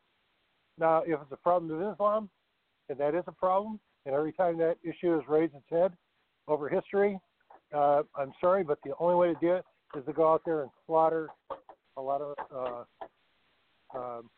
jihadists and just go out there and you start killing hard. And that throughout history, unfortunately, and I hate to say it, that is the only thing that works. And if that's what it comes down to, if that's what they insist upon, once we've reestablished the people's rule over our government, if they insist that we have to take that drastic step, I guess we get forced into it. But, it's something you do, reluctantly. You only do if you have to, but, it's up to them. I'm kind of along with Robert on this one as far as we just need to just go and just do it. It's not because we try and do it through legislation. We already know how the vote thing works. You're falling into that trap. You're falling into that trap of centralization again and endless war. And the first thing you've got to do is you've got to change that operating model of government and put the people back into control. Then you can start talking about these other things. But, first thing first, you have a structural problem here. You have a bankruptcy. It's gone bad. What do? You restructure the corporation. First thing. Part of that restructure, though, is removing people from office as well. Anymore. You don't have a revolution anymore because you don't have a bankruptcy. But would you agree that part of that restructure would be removing a lot of the people that are in place in key positions in the government that, Well, you do that. There's a lot of movement. There's a lot of movement somewhere. I don't know where that's coming from, but it's giving a lot of background noise. But go ahead. Yeah, you just reduce the federal government. You move all those powers back to the state. Like I said, the U.S. EPA would have 55 employees and a fleet of attorneys to back up the state's legal departments. There's probably a couple 100,000 jobs in the U.S. EPA that they're going to have to go to the states and try and find a job, or they're going to have to go out and get a real job. Same thing with Health and Human Services. Same thing with education. Washington would change drastically Yeah, I think that 3 of the top 5 richest counties in the United States are in and around Washington, D.C. That would change drastically. They wouldn't be like that anymore. That your wealth would start moving back to Rockford, Peoria, Galesburg, Monmouth, Rock Island, Stockton, Dubuque, Cedar Rapids, Iowa City. I see Waterloo. it as like a big dam that's going to just burst and let that money start to flow down like it should, instead of being all bundled up. You reverse the system. You've been filling up. You've been stealing from the poor to give to the rich. Yeah, you're that's true. You're just going to reverse that flow. You don't have to steal from the rich to give to the poor. You're just going to stop the rich from stealing. There you go. That's it. That's it right there in a nutshell. For a lot of people, they don't grasp that idea. They want to steal from the rich. But you just hit the nail on the head right there. Thank you. You bet. And John, it sounded like earlier that you wanted to, to chime in on something. Certainly you can, go back to that if you'd like. Go ahead. We're going to have to be quick here, folks. I'm running out of power on my phone. Oh, yeah. I bet. Well, if he's got to get going, I mean, that's, certainly understandable. We do, appreciate you staying on, certainly as long as you have. But before you go, to kind of tell us where folks can go to check out more about your campaign, maybe check out some numbers, how the polls are going, things of that nature. Go ahead. ElectFaywell.org, and everyone knows how to spell elect, but Faywell is spelled F as in Frank, AWELL. So it's electfaywell.org, and everything's on there. My Facebook site is Elect Faywell, and I post a lot of important news, little things that I think is important for people, kind of like my own private news station. So you don't have to, stay away from CNN. You get the real truth. I read a lot. I read articles every day, all the time, and I dig things up. A lot of it comes from Zero Hedge and other blogs, and they just put out the truth out there. So you could go to either electfaywell.org or Elect Faywell on Facebook, and it's there. My Twitter is @RealBillFaywell, and that's it. Well, thank you very much. We'll certainly keep up with yourself and with Arlen on your campaign. Now that's in March, is it not? March 17th. The primary, at least. Yep. So. Yeah, definitely. After the campaign, you're welcome to come back, and then you'll be facing what we presume would be your Democrat opponent, and we'll certainly like to have you on then. Yeah, be great. Hey, appreciate the time. All the good questions. Oh, you too. Definitely. We look forward to watching your campaign. All right. Thank you. You're welcome. Good night. Thank you. Yep. And so, definitely, we'd like to, again, we say this a lot on the show, but about how we would love to see more, grassroots candidates, be running, and I think it sounds like that the King is her last name, who he's running against, as he says, kind of the party pick, and we've seen how the party pick has gone for the Republicans before, and they generally don't pick the good people, it seems, to run. I mean, against the more, grassroots folks, which of course, we support here. Now, it is the top of the hour. We are now currently in what's Bard's Logic After Dark, officially. Now, what I said earlier this evening, I did have keyed up the State of the Union address, and I had it in its entirety. I was hoping to maybe play that. But, hey, it's always great to be able to have such a long conversation with one of our guests, one of the candidates running for office. And so since we didn't have the time, that's okay. I'm sure we could still have enough conversation to fill up the hour. But one of the things we're going to do is take a little peek at who our guest is going to be for next week.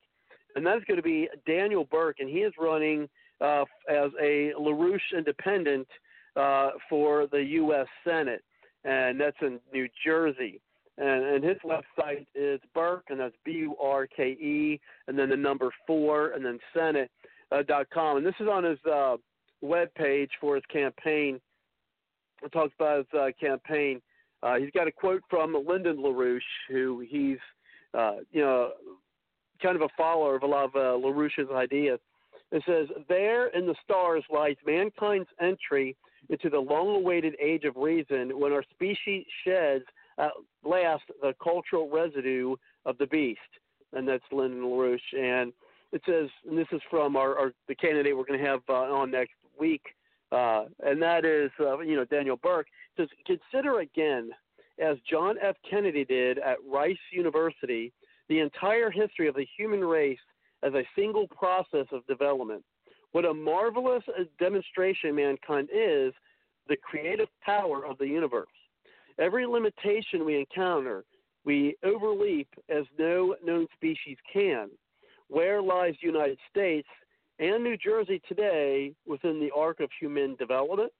That depends on our action today. We can choose, as Americans, to act in devotion to our great founding principle, that every human individual can contribute to the progress of civilization, regardless of our, quote, rank in society.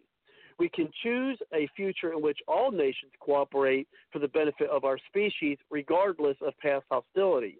If we choose that future, we must choose to go to the moon and Mars. We must choose, as John Kennedy did, to bring the entire species forward. President Trump's Artemis program points the way, but it must be expanded. Bring us lunar laboratory with all nations combining in pursuit of scientific knowledge. Bring us fusion-powered rockets so we can colonize Mars. Bring us hope that the universe is mankind to explore. This future, our nation dearly requires it." And that is from the campaign page from our guest next week, Daniel Burke. So I'm certainly looking forward to having him on next week. I like his message, and actually I did send him an email, to invite him on the show, and we're also actually speaking with folks from the LaRouche PAC, which you've heard me talk about before on the show, but him and I emailed back and forth a couple times. He was introduced to me by a gentleman named Hector from the LaRouche, LaRouche PAC, and we're looking to have them on, not next week, of course, because we're going to have Mr. Burke on, but we're going to have someone and some other people. They've got some interesting takes on China. And so, we had a lengthy conversation, which I'm really looking forward to continue that conversation with the folks there from the LaRouche PAC the week after next. But as to, after, reading some of, some things from Mr. Burke, when I sent him, the email, I included, your positive message is one I think can attract people from both sides of the aisle. The discussions of nuclear fusion, the Space Force, and the Artemis program are ones that I believe are non-ideological. And then I've invited, said I would like to discuss these and your campaign on our regular program. He's going to come by. Because, as we mentioned, we talked about a lot tonight, and I think everyone on the call, whether you're just listening or whether you were in the chat or whether talked tonight, one of the things we talked about is the possibility of us actually having a revolution, as he puts it, a civil war, and as I put it, and so I think it's going to be important for us to find something to bring us back together. And you guys heard me say this, a lot the past couple of years, is that, since Trump has been elected, is I've never seen the vitriol and literally the abject hatred, not only between the politicians, as Nancy Pelosi put on full display last night at the end of the State of the Union address, but even among the people. I mean, people, including myself, have lost friends that they've had for decades. I mean, we had a lady who was screaming. I've seen a video that some lady was screaming how all conservatives should have their throats slit, and all Republicans have their throat slit. And I'm even guilty of something like that. Sometimes, I'll be talking to, some close people. I'm like, God, sometimes I wish all the liberals would just disappear. And then I catch myself like, oh man, I got some friends who are liberals, So, I mean, it's even affecting myself, and I know it's affecting a lot of folks out there. So we really do need to find, something that could bring us together. And I can't think of anything more, that at least and their vision is to bring the world together. Mine is to bring America together, and perhaps the world could come along. That's kind of my viewpoint. It's America centric, but oh well. But I mean, I think that is something that can bring us all together, regardless. I don't think going to the moon and then going to Mars. I don't think it's as I stated when I invited him on the show, I don't think it's ideological. I think it's not liberal, it's not conservative. It's just, how can we make America great? But the problem of that is that the other side of the aisle doesn't want to make America great again. I mean, they don't. I don't even know what they want. I mean, the globalists, and this is actually part of our conversation that we had, with Hector from the LaRouche PAC, as he stated, and I'm going to get him back on the show as well, along with the folks he's having reach out to me to have on. As he was mentioning, the globalists aren't really about. Oh God, how did he put it? Basically, like, gosh, I wish I could explain it, but it was fascinating. But it's basically what our perception. That's why I want to have him on to remind us. Is our perception of what the globalists really are and really want are kind of not what we think. And so, and I wish I could remember all the details, but I mean, this was like some weeks ago that we had the conversation. So, I mean, that's just kind of the premise that, I took away, from that. And so it's definitely an interesting take. And also, the gentleman, an interesting take, and they're going to talk to people from their Asian office, the LaRouche PAC, to have that discussion about what we've been hearing about China and what they think maybe even propagandized to us about China may not necessarily be what the real, what's really going on. Like one of the things I do remember is where, a lot of folks say, well, China is, really interested in world domination. And, they got their long-term plan for world domination. But this guy is contending, no, that's not really the case. They actually want to work with us, like the United States, in cooperation when it comes to, trade and things of that nature. So it's definitely going to pose for an interesting conversation. So I'm really looking forward to having, him on the show, Daniel on the show next week. And, hopefully someone, I think we're going to be able to look, for the LaRouche PAC. After that, of course, we're still working on, get some other folks on the show as well. But, I know I went long, and again, I was kind of hoping to play the State of the Union tonight because I'm sure a lot of people have just been busy, are busy, and they're not able to watch all of it. I was hoping to be able to play it on the show. And again, as I told you, Kelly, earlier today, I was like, man, I got,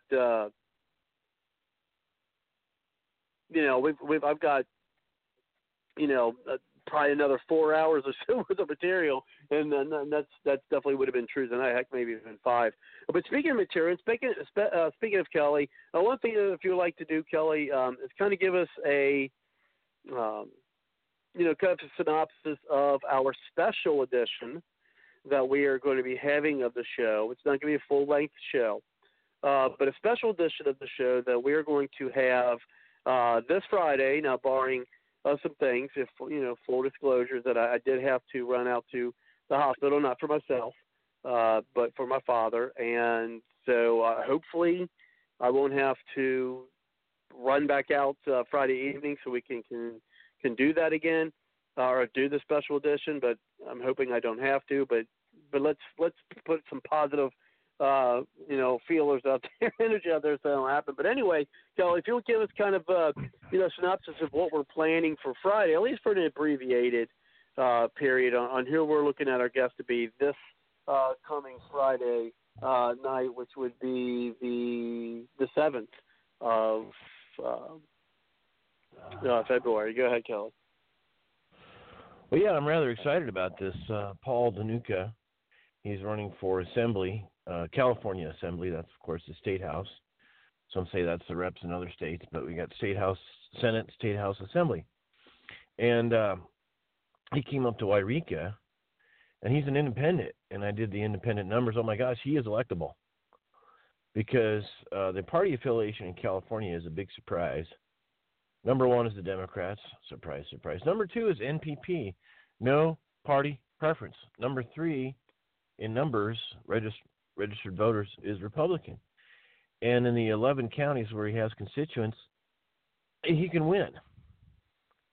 And the Tea Party really likes him. Local Tea Party here. He's had a number of endorsements. He's from India, and he is humble. He's been a doctor. And so, yeah, I'm trying to get him on the show on a special edition. He's only got maybe 20, 30 minutes. Maybe some people call in and ask him some questions. But I want to focus on just him and let him explain what he's about. And, this last guy, he went quite a while, but that's okay. But, yeah, my goal is to take the Bards Logic, 20 minutes, maybe more, questions, answers. Download it, put it on a YouTube, and splash it all over the web, and put it in a position so that people can listen to it on their phones and text it to their friends. Hopefully help the guy get elected. He's an independent. Did I mention that? We need a third party. And so I'm excited to bring him on. It might only be in a half an hour. He's got an event scheduled, but he's going to go to it late just to be on the show on Friday at 7. So I'm really excited. And that's 7 Pacific time, still 10 o'clock Eastern. Pacific time. Go ahead, Kelly. I want to put that out there for folks. Go ahead. Yeah, so 7 Pacific, 10 Eastern, and I'm really excited about this guy. And so if he can get in the assembly, that could be a breakthrough as far as third parties, at least in California. The Republican Party, I'm sorry, is dying in California. Either that or, as Trump said, the election system of California is just all corrupt. So anyway, that's a nice plug for him. I'm looking forward to it. I've been communicating with him back and forth and getting ready. And so making it easy for him. He's just got to call in and tell us about himself. Robert, is it okay if I introduce him? Read his bio? Oh, yeah, certainly. Of course. Okay, yeah, he's in my district. I've been telling people already about him. And he's from India, so I kind of call him 7-Eleven Assemblyman. May I help you? But yeah, so I'm excited about that. So who knows how long he'll have? 20 minutes. He's got an event. Maybe 30 with questions. Anyway, so I just thought I'd let you know about that. Cool. So you investigated his background as far as, for any candidate, to support.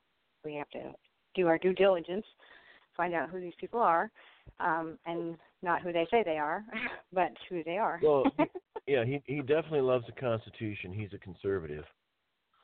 Okay. I mean, past as far as what do you know about him other than, just, where he's been at, I mean. Oh, he's an axe murderer, so. He's too busy working, take care of his family to do anything. But as far as criminal record, I should maybe check that out quick, but I doubt if he has any. But I know the Tea Party of Reading really, really already supports him big time. And I think he's probably went to the Tea Party there for several years, and somebody encouraged him to run, and he did. So yeah, I can probably make some calls that way too to find out. Sure. But see, the other thing we have 2 other candidates for an assembly district. We have Betancourt, which is a Democrat. She claims to want to protect the rural people, and then she says protect the environment. You can't have both. And then we have Megan Dahl, who is the husband of Brian Dahl. Who? Brian Dahl. Who? Brian who? Brian Dahl hasn't come to Siskiyou County and other counties. He hasn't even come up here since he got elected. And in California, as an assemblyman, you're only allowed 3 2-year terms. We have term limits in California. It's in our state constitution, by the way. So then he jumped over to the Senate to keep doing what he's doing, and then his wife came in a special election back in November on coattails. So it's going to be the official primary March 5th. And so then, so you got Megan Dahl, I don't know. And then and not having the support of the Tea Parties up here. And then you got Betancourt, the Democrat. So he is, I believe there's only 3 candidates for this district. So I think he's not just, by default, oh gosh, let's not have the other 2. I'm excited just simply because he answered some constitutional questions correctly. So that's good. He's been studying it. Well, one thing I wanted to bring up, with the State of the Union last night is because I just seen a post here reminding me of it. Is real quick poll just to the people here. Has anybody here seen the full State of the Union as well as the the Democrat response?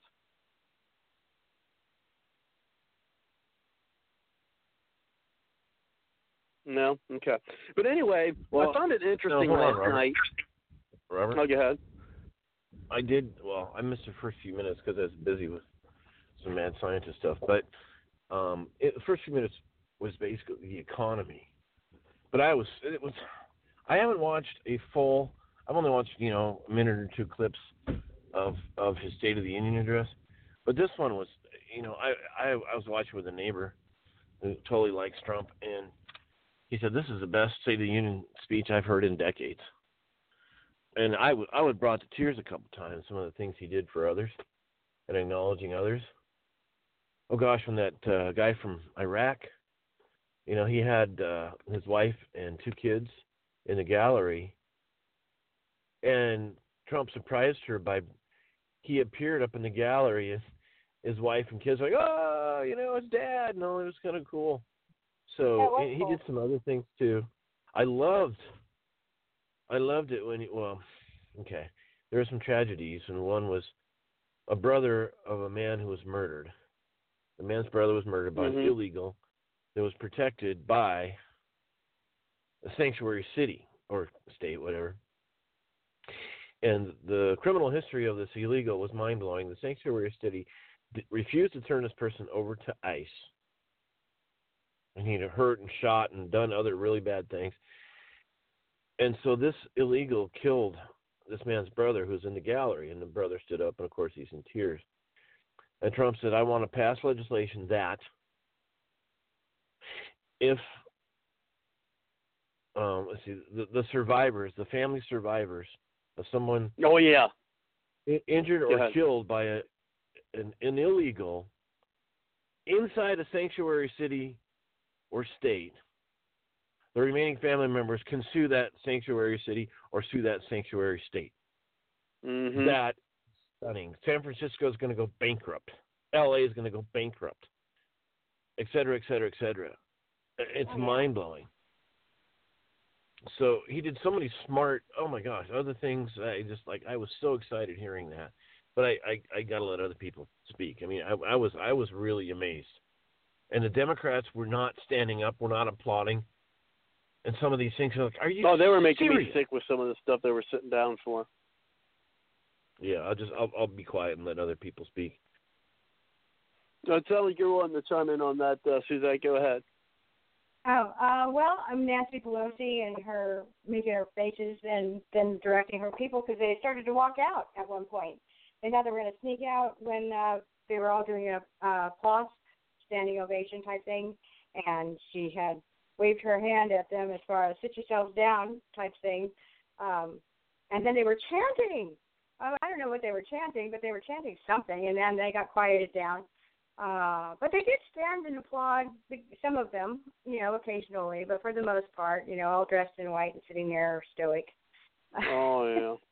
Then, of course, the big controversy with Nancy Pelosi ripping up the speech because people had taken it personally because basically it wasn't. She said she did it because everything in it was lies, but that's not true because there were people in that speech that were recognized and acknowledged. So anyway, she had her temper tantrum. But I thought it was an excellent speech. Very good.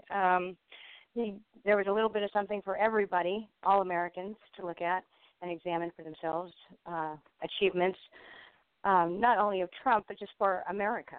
There are people that viewed it as, he kept saying, my administration's achievements, and it's like, well, because it was done under his administration. So he can claim it rightfully. Doesn't matter who passed it in Congress. At the end of the day, it's under his administration because he's the final signature on that bill or law or whatever. So other than that, there wasn't really too much to say, but everything that happened, I cried when he did the Rush Limbaugh with the Freedom Medal of Honor, and that was a tearjerker. Poor man. So sad. So glad he Well, I tell you what, I was pretty when I seen him up there last night. I mean when I heard the news about Rush this week, I was surprised by how affected I was. And I was thinking this. I don't know about it was earlier of his last year. Or there's some point like, God, what would we do without Rush? But and I remember when I was younger. When I first was in contact with Rush, not in contact, but listened to him. I didn't like him because I thought he was kind of a self-aggrandizing narcissist until I started really listening to him. And then and then just let's fast forward to now.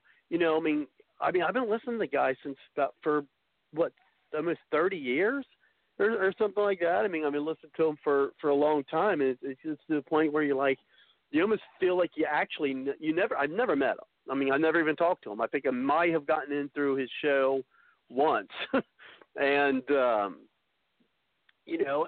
so I don't even know if I even got the chance to talk to him. But no, actually it wasn't. It was in 2012 when I was actually mad at him because I was calling about, Mitt Romney, and they just wouldn't let me into the show. And, but anyway, and when I think he was kind of pulling more for the Republicans than he was for conservatism. But anyway, hearing about it this week and then seeing him on the in the gallery, and I even made a comment. I was like, yeah, he really does. I hate to say it. You're not used to seeing it because I'm like, he really does look sickly. He really does. And then I was on Twitter and I seen him in a wheelchair. And it's like, wow, I didn't know it was really that bad. But they was actually pushing him around, in a wheelchair. And I tell you, some of the nasty shit that I've heard people saying on Twitter, it's like, what? How about you reveal who you are or where you're at? Because I'm going to go kick your ass for being so insensitive. I don't like. I don't like. I never liked Obama, but if he was suffering from cancer, maybe even Hillary Clinton, if she was suffering from cancer, I just don't know if I would have the. And I'm not saying I have much of a heart, but I just don't think I would have had anything to be able to say something nasty like some of the things that I've seen about Trump. But anyway, it does. It affects. I'm actually more upset about with Trump than some uncles that I actually have, but it really did affect me more so than I thought it would. Well, like Rush had said when he made his announcement on radio, he says, all of you are family. People have been listening to me for 30 years.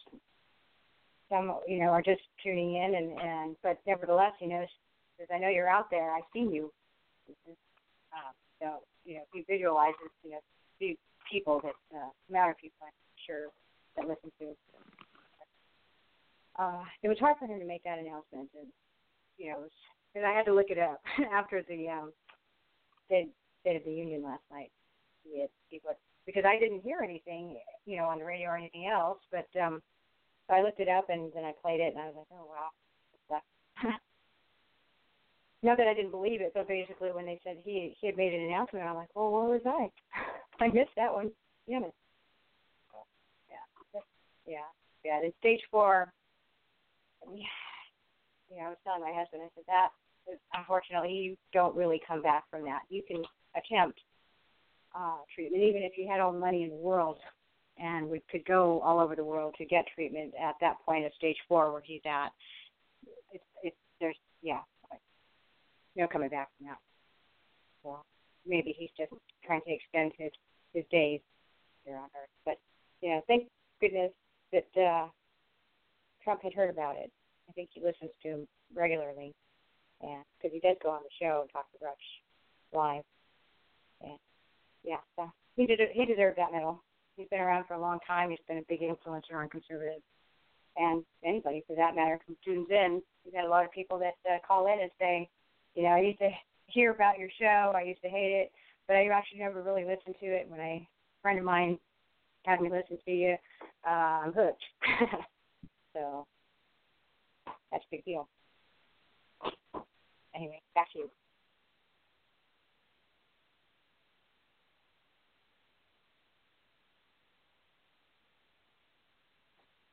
Okay, I heard you. I was back. I had to mute my mic. I was just checking on some things over this end. But yeah, I mean, I kind of that was just sad. Now, one of the things I want to bring up, because I again is still on the topic, but this was on the Democrat response. But I don't know how many people caught this. Did you watch the Democrat response, Suzette? No, actually, I certainly didn't. I thought they were going to rebut today. For some reason, I heard somebody was doing the rebut today, and I found out it was afterwards. I'm like, oh well. Okay. It was. The rebuttal was inconsequential. I mean, as they usually are. And it's just mumbo jumbo. I mean, I really don't like the response for either one because they tell stories like really don't really mean anything. But one thing I found interesting is that the Democrat who maybe that's just a Democrat thing, but you think they would learn from Biden, and I don't think a lot of people caught it because maybe it's a big deal, maybe it's not, probably not. But I found it interesting. And I think it's something telling of the Democrat Party because I think they do things and they don't even think about it. What I mean by that is, do you know what the venue was for the Democrat response, or who did it? No. That Cory Booker lookalike dude, I think. It was actually a woman. Oh, okay. No, right. I don't know. The one at night was the governor, the female governor of Michigan, and the venue that she gave the speech was at her 2 daughters' high school. And I found that interesting. I'm like, don't Democrats ever learn? I mean, seriously, think about that. She's giving the rebuttal response, a Democrat rebuttal response of a president who is just being blamed of doing something political that would advance, his own career, looking into the Bidens who got a prosecutor fired for investigating his son. And so she decides to do the rebuttal of the State of the Union address from her daughter's school. Not at a town hall, not at the Capitol building or the mansion, of the governor's mansion, whatever they call it. Not at a state icon somewhere, but at her 2 daughters' high school. I mean, as I said, maybe it's a big deal, maybe it's not. It's inappropriate.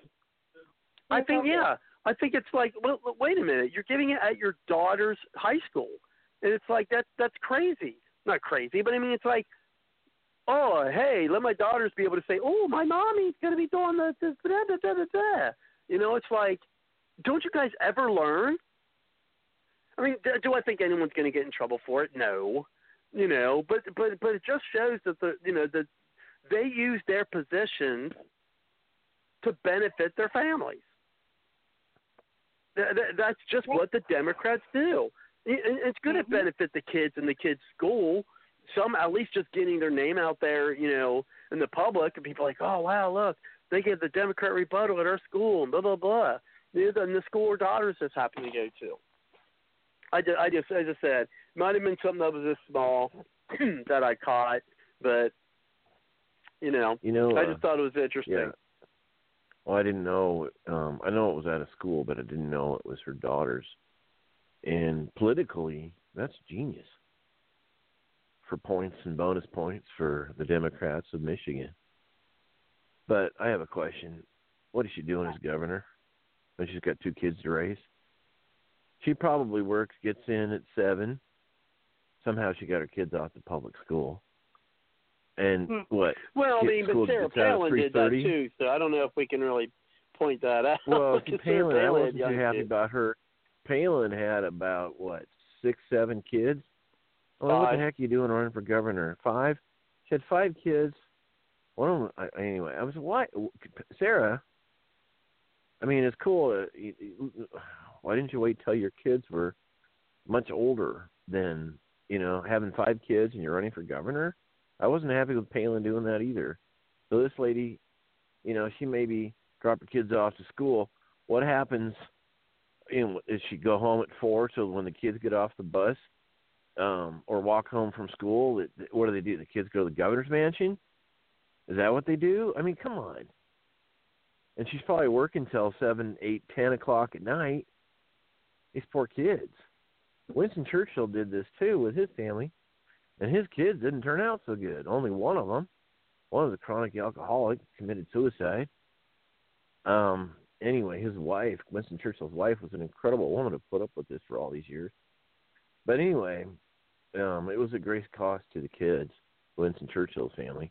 Anyway, so I want to jump into the Iowa caucus and then jump into the impeachment. So, because the Iowa caucus, I was born and raised in Iowa. I've done a caucus in college, and anyway, the results obviously delayed. They had a nice app, the Democrat Party, that they couldn't get that app right, and all these hundreds of thousands or millions of dollars, and they couldn't get the app right.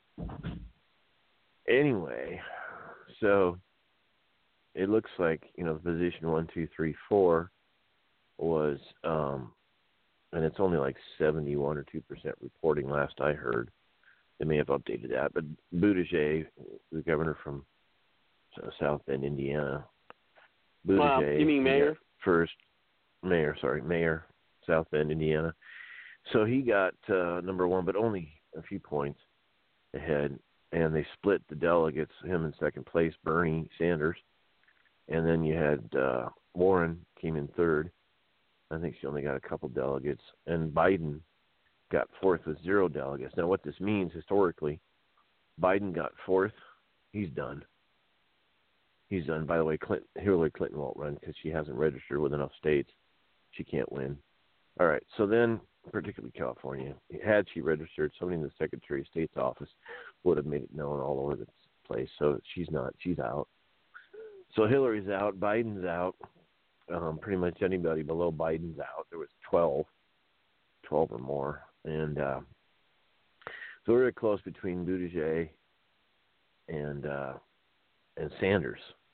New Hampshire is right next to Vermont, so it looks like Bernie's going to take Vermont. Then you have Nevada. That's a toss-up there, probably Sanders. And then you have South. So it's Iowa, New Hampshire, Nevada, South Carolina, and then the big one would be California. And they're not going to like Buttigieg in California. Why? Well, they just... Are you Bernie serious? Sanders. No, I'm dead serious. Bernie, see, when you build a network from the previous 4 years, Okay, 2016 Bernie, he had one heck of a following. I see bumper stickers for Bernie. Hillary, none. Maybe I saw one, but I know burners in California. They are nuts about him. Bernie Sanders, he genuinely cares about people, or at least he projects the image that he genuinely cares about. There you go. No, I think he genuinely cares about people. Okay? I mean, I was dating a burner lady for a little while, but they are nuts about him. And so, Iowa, New Hampshire, Nevada, South Carolina, that's a toss-up who will win between Buttigieg and Bernie there, but Bernie's going to take California. And the mass number of delegates, incredible number of delegates. And think the super delegates are going to take him out, though? Or the what? Oh, you think the super delegates are going to... Oh, no. There's not enough super delegates. Come into play? See, Biden's going to quit. It will come into play, the super delegates, yes, the Democrat Party, but there's too many mass numbers of delegates. And see, in 2016, there was tricks done to make sure that Hillary took, and tricks, literal tricks. Alex Padilla, the Secretary of State, did some tricks. And the Bernie people, they are furious with Clinton, and they remember how Bernie got cheated, and now it's their chance. They have a big network in California. And so they have the super delegates, but they're not going to use them in the primaries, they said. I'm sorry, I didn't mean to interrupt. Okay, go ahead. You mentioned super delegates, yeah. Well, that's interesting. Okay. So my prediction, Iowa, New Hampshire, bandwagon, Nevada, and maybe Buttigieg will get lucky. Warren's out, unless, anyway. So then we go to South Carolina, probably Bernie, maybe Warren. But then you come to California. After California, Bernie will be so strong that the Democrats are going to get behind him. And I think it's my prediction, unless Bernie has a heart attack. He is 78 years old. Whoops. If he runs for 8 years, that means he'll be, 84 when he's 86. Done. All right. Or is it 86? 78 and 8 would be 86. Yes, thank you. Okay, so I'm tired. Very tired. All right. So anyway, I'm starting to see that Bernie could be running against Trump. Of course, Trump. You don't try a socialist president in a blooming economy. You try socialism in a depressed, terrible, bad, everybody's out of a job. That's the best time for socialism, but it ain't. And secondly, Bernie, he's going to get ripped to shreds in the presidential debate. Oh, yeah. So who do you think is going to be his running mate? Well, Buttigieg has a husband. Did you know that? Yep. And the older Democrats. You think it to be Bernie Buttigieg? Yeah. Buttigieg. Okay. So the older Democrats, we're talking 55 and older, they're not going to be too fond of. They're not going to be too fond of Buttigieg being openly gay. It's one thing for Bernie to support gay marriage and trans and all sorts of stuff, but it's another to have an openly gay husband. So the elderly folk, Florida, Buttigieg, forget Florida. You got a lot of retired Democrats there, forget it. So Bernie's going to win Florida. I mean, I'm already seeing where this is going. I'm 90% sure it's going to be Bernie Sanders against Trump. Wow. Yeah, that's pretty much a given. If that happens, then yeah, it's pretty much a given that I can't imagine. Well, I can't imagine any of them really defeating Trump. But yeah, I mean, especially if it's Bernie Sanders. But the thing is the Democrats like him, whether they think he can beat Trump or not, I guess. Yeah, it's the older Democrats and the independents that are not going to be happy with Buttigieg. Plus, you got a thriving economy versus pitching socialism. It just ain't going to work unless they impeach Trump. How are they going to impeach? What? They can try to if they impeach keep Trump trying again. it, they keep trying it, I guess. Well, But, I mean, they need to learn that the the more they impeach him, the better his ratings get. Yeah, well, okay. As a libertarian, of course, I'm giddy that all this time wasted, the federal government is not growing. Yay, woohoo! Okay, but the nation has to heal from this mess, and so the impeachment, and they can try again. Impeachment is actually a good mechanism if done properly, because it holds government accountable. Supreme Court judges, or Supreme Court justices, lower court judges. The House can expel their own members with a 2/3 vote. There's no appeal. The Senate can purge their own members with a 2/3 vote, no appeal. So there are systems of accountability.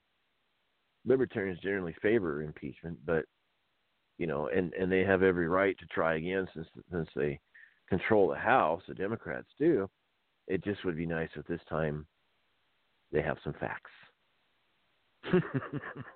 So I watched the impeachment. Well, we got to think about the fact that they also had boosted Bloomberg. They had broke the rules or bent the rules for him to join the platform, the stage debate thing, because he donated money, I guess, from what I hear anyway. But anyway, so he donated money, and they bent the rules so he could be on stage with everybody else.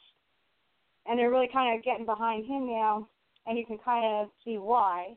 Because if Bernie Sanders wins, and he won't, but just think of it, we'll have to call ourselves America the Democratic Socialist country, because he's a Democratic Socialist. That's what he called himself. So that would change everything. That's not going to happen. Yeah, you can't pitch socialism in a budding, thriving economy. You just can't. Right. I mean, you can, but you're not going to be successful. Do you think you're going to try to wreck the economy by then? I don't know. What's today? February? We got till November. Our economy is so huge that they can't really wreck it in time. But Bloomberg, he's old, he's rich, and he's white, and he's a man, straight. So he's got all those things against him already. So I don't think he'll go far either. Well, Bloomberg, I think he's going to waste a lot of money. Yeah. Well, what do you think the Democrats hate? Big corporations. What does Bloomberg own? Big corporation. What do they hate? Politicians. Right. Politicians trying to buy office, and he's Bloomberg. I mean, good for him. He's wasting a lot of money, but he's creating jobs. Yeah, that's true. Yeah, there you go. At least short-term jobs. And Butthead Buttigieg, or Buttigieg guy, dude, in his own town that he's mayor of, doesn't have the black support from those people, and hasn't had it for a while. But rumor spreads, and so he's not a viable candidate either. But I like the way that kid flipped that coin. He thought he was doing a sleight of hand, I guess. I don't know. But it was flip, catch it, reposition it in your hand, and then flip it over on your hand and say, tails. He goes to Buttigieg, the delegates at the caucus. Oh, yeah. So one other thing about Buttigieg, I just saw an article today by some liberal friends I have from Watch the Vote, Election Integrity. We get together, we're friends, we talk, okay. We joke around. Anyway, got an article from Facebook on Buttigieg. And he's claimed to be this moderate Democrat. He's not.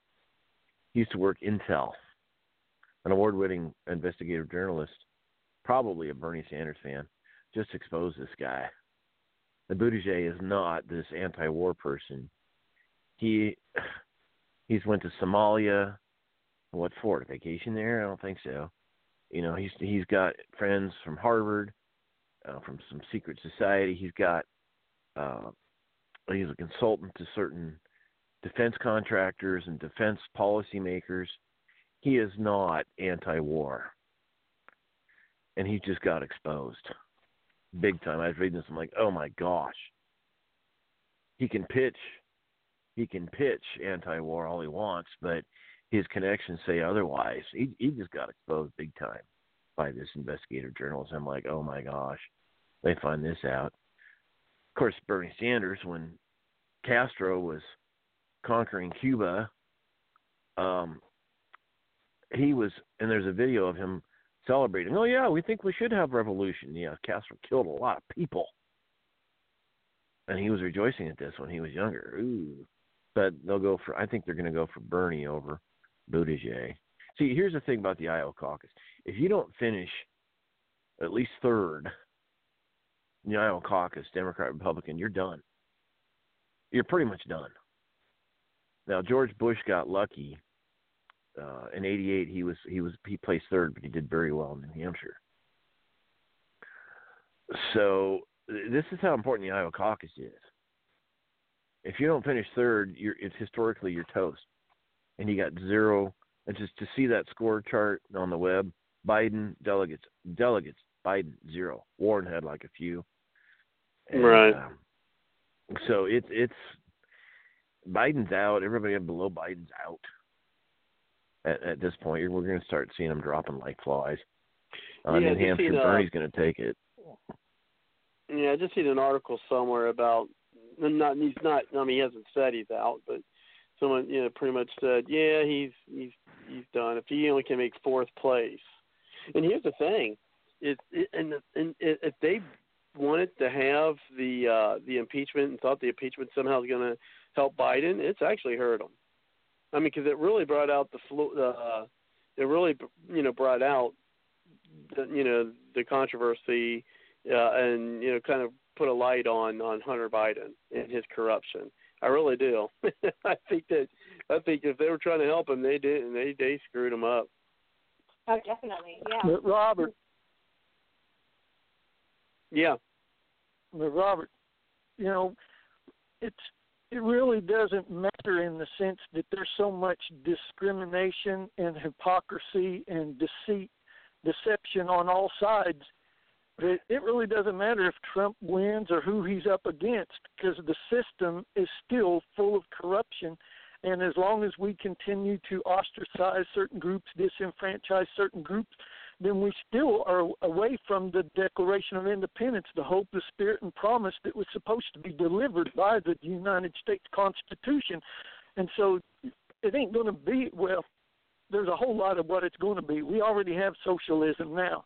It's just not widespread. It's undercover.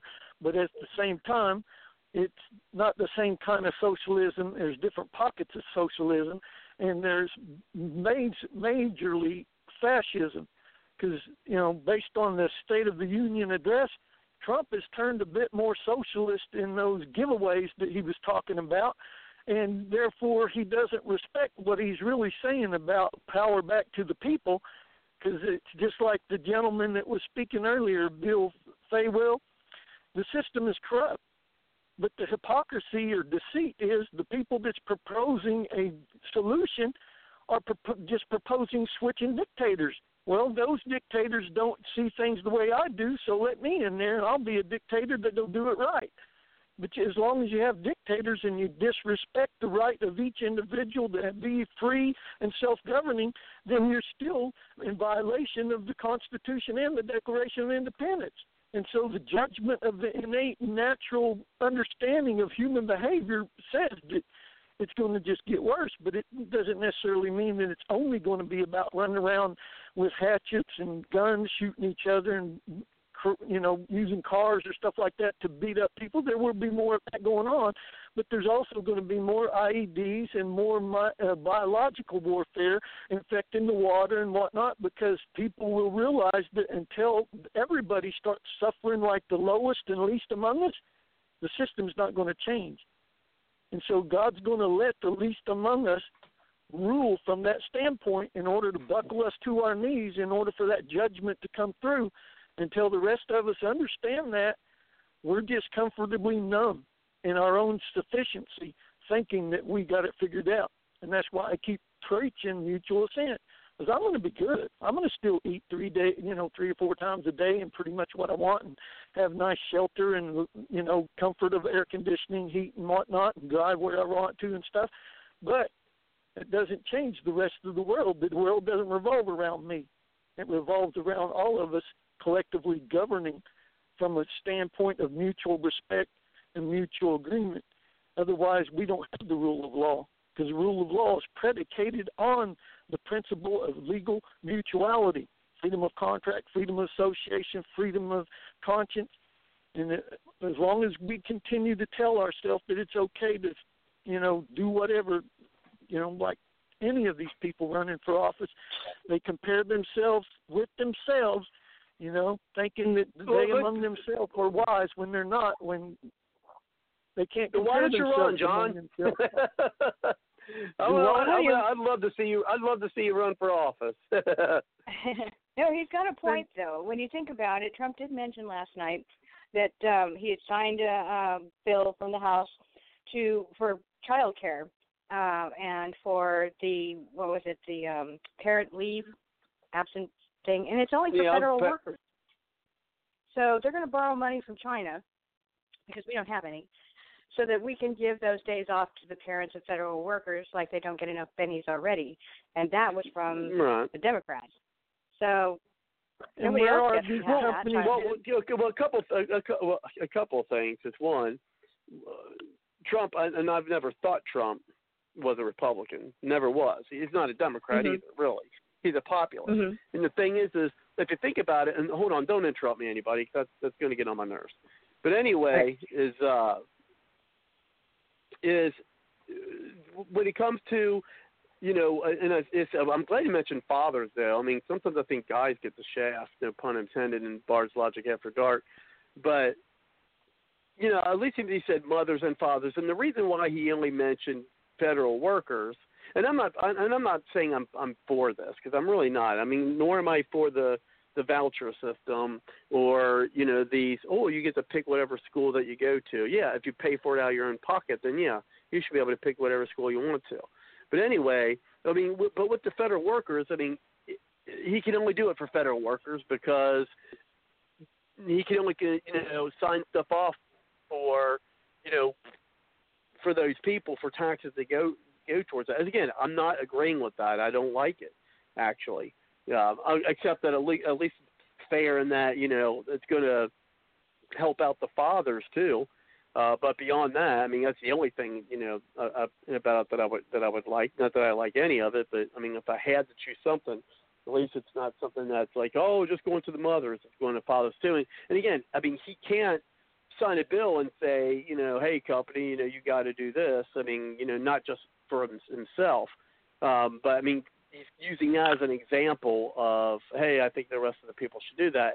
And I mean, I think if a company wants to offer that, they should be able to offer it. But with the government employees, I mean, you're not going to have an industry. You're not going to have an industry paying for that because any government worker is paid for by the taxes. I mean, there was a time I was a government worker. So, I mean, just to say that government workers should not get the benefits that other companies may allow or may give people in the private sector. Now, frankly, I don't think I don't think it's fair. I don't think it's a fair comparison. I mean, I'm not a government worker now. Who knows? In 8 years, maybe I will be again. But I'm not. But that's how people in the public sector are paid. They're all paid. They're all paid for by taxes. I mean, that's just like saying that, well, a company, contributes to the 401k. Well, or that might not be a good example. But, to say that, a company will pay towards part of their health care and you only pay a little bit of a premium, like I might pay, I don't even know, it comes right out of my checks. I don't know how much I pay per week for my health care, but I mean, I might pay that, but the company pays for the rest. And that gives the same with people who work, in the public sector. I mean, so I don't know if I really don't know if that's a fair comparison. And the thing is I know Trump, you want to complain about Trump and this and that and what have you, but you know what?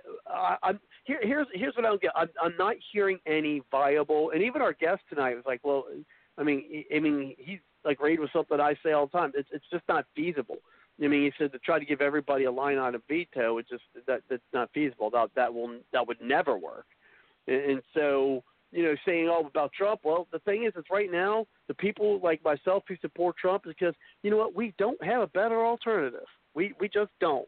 This is like anything in life, this is the cards that life handed us.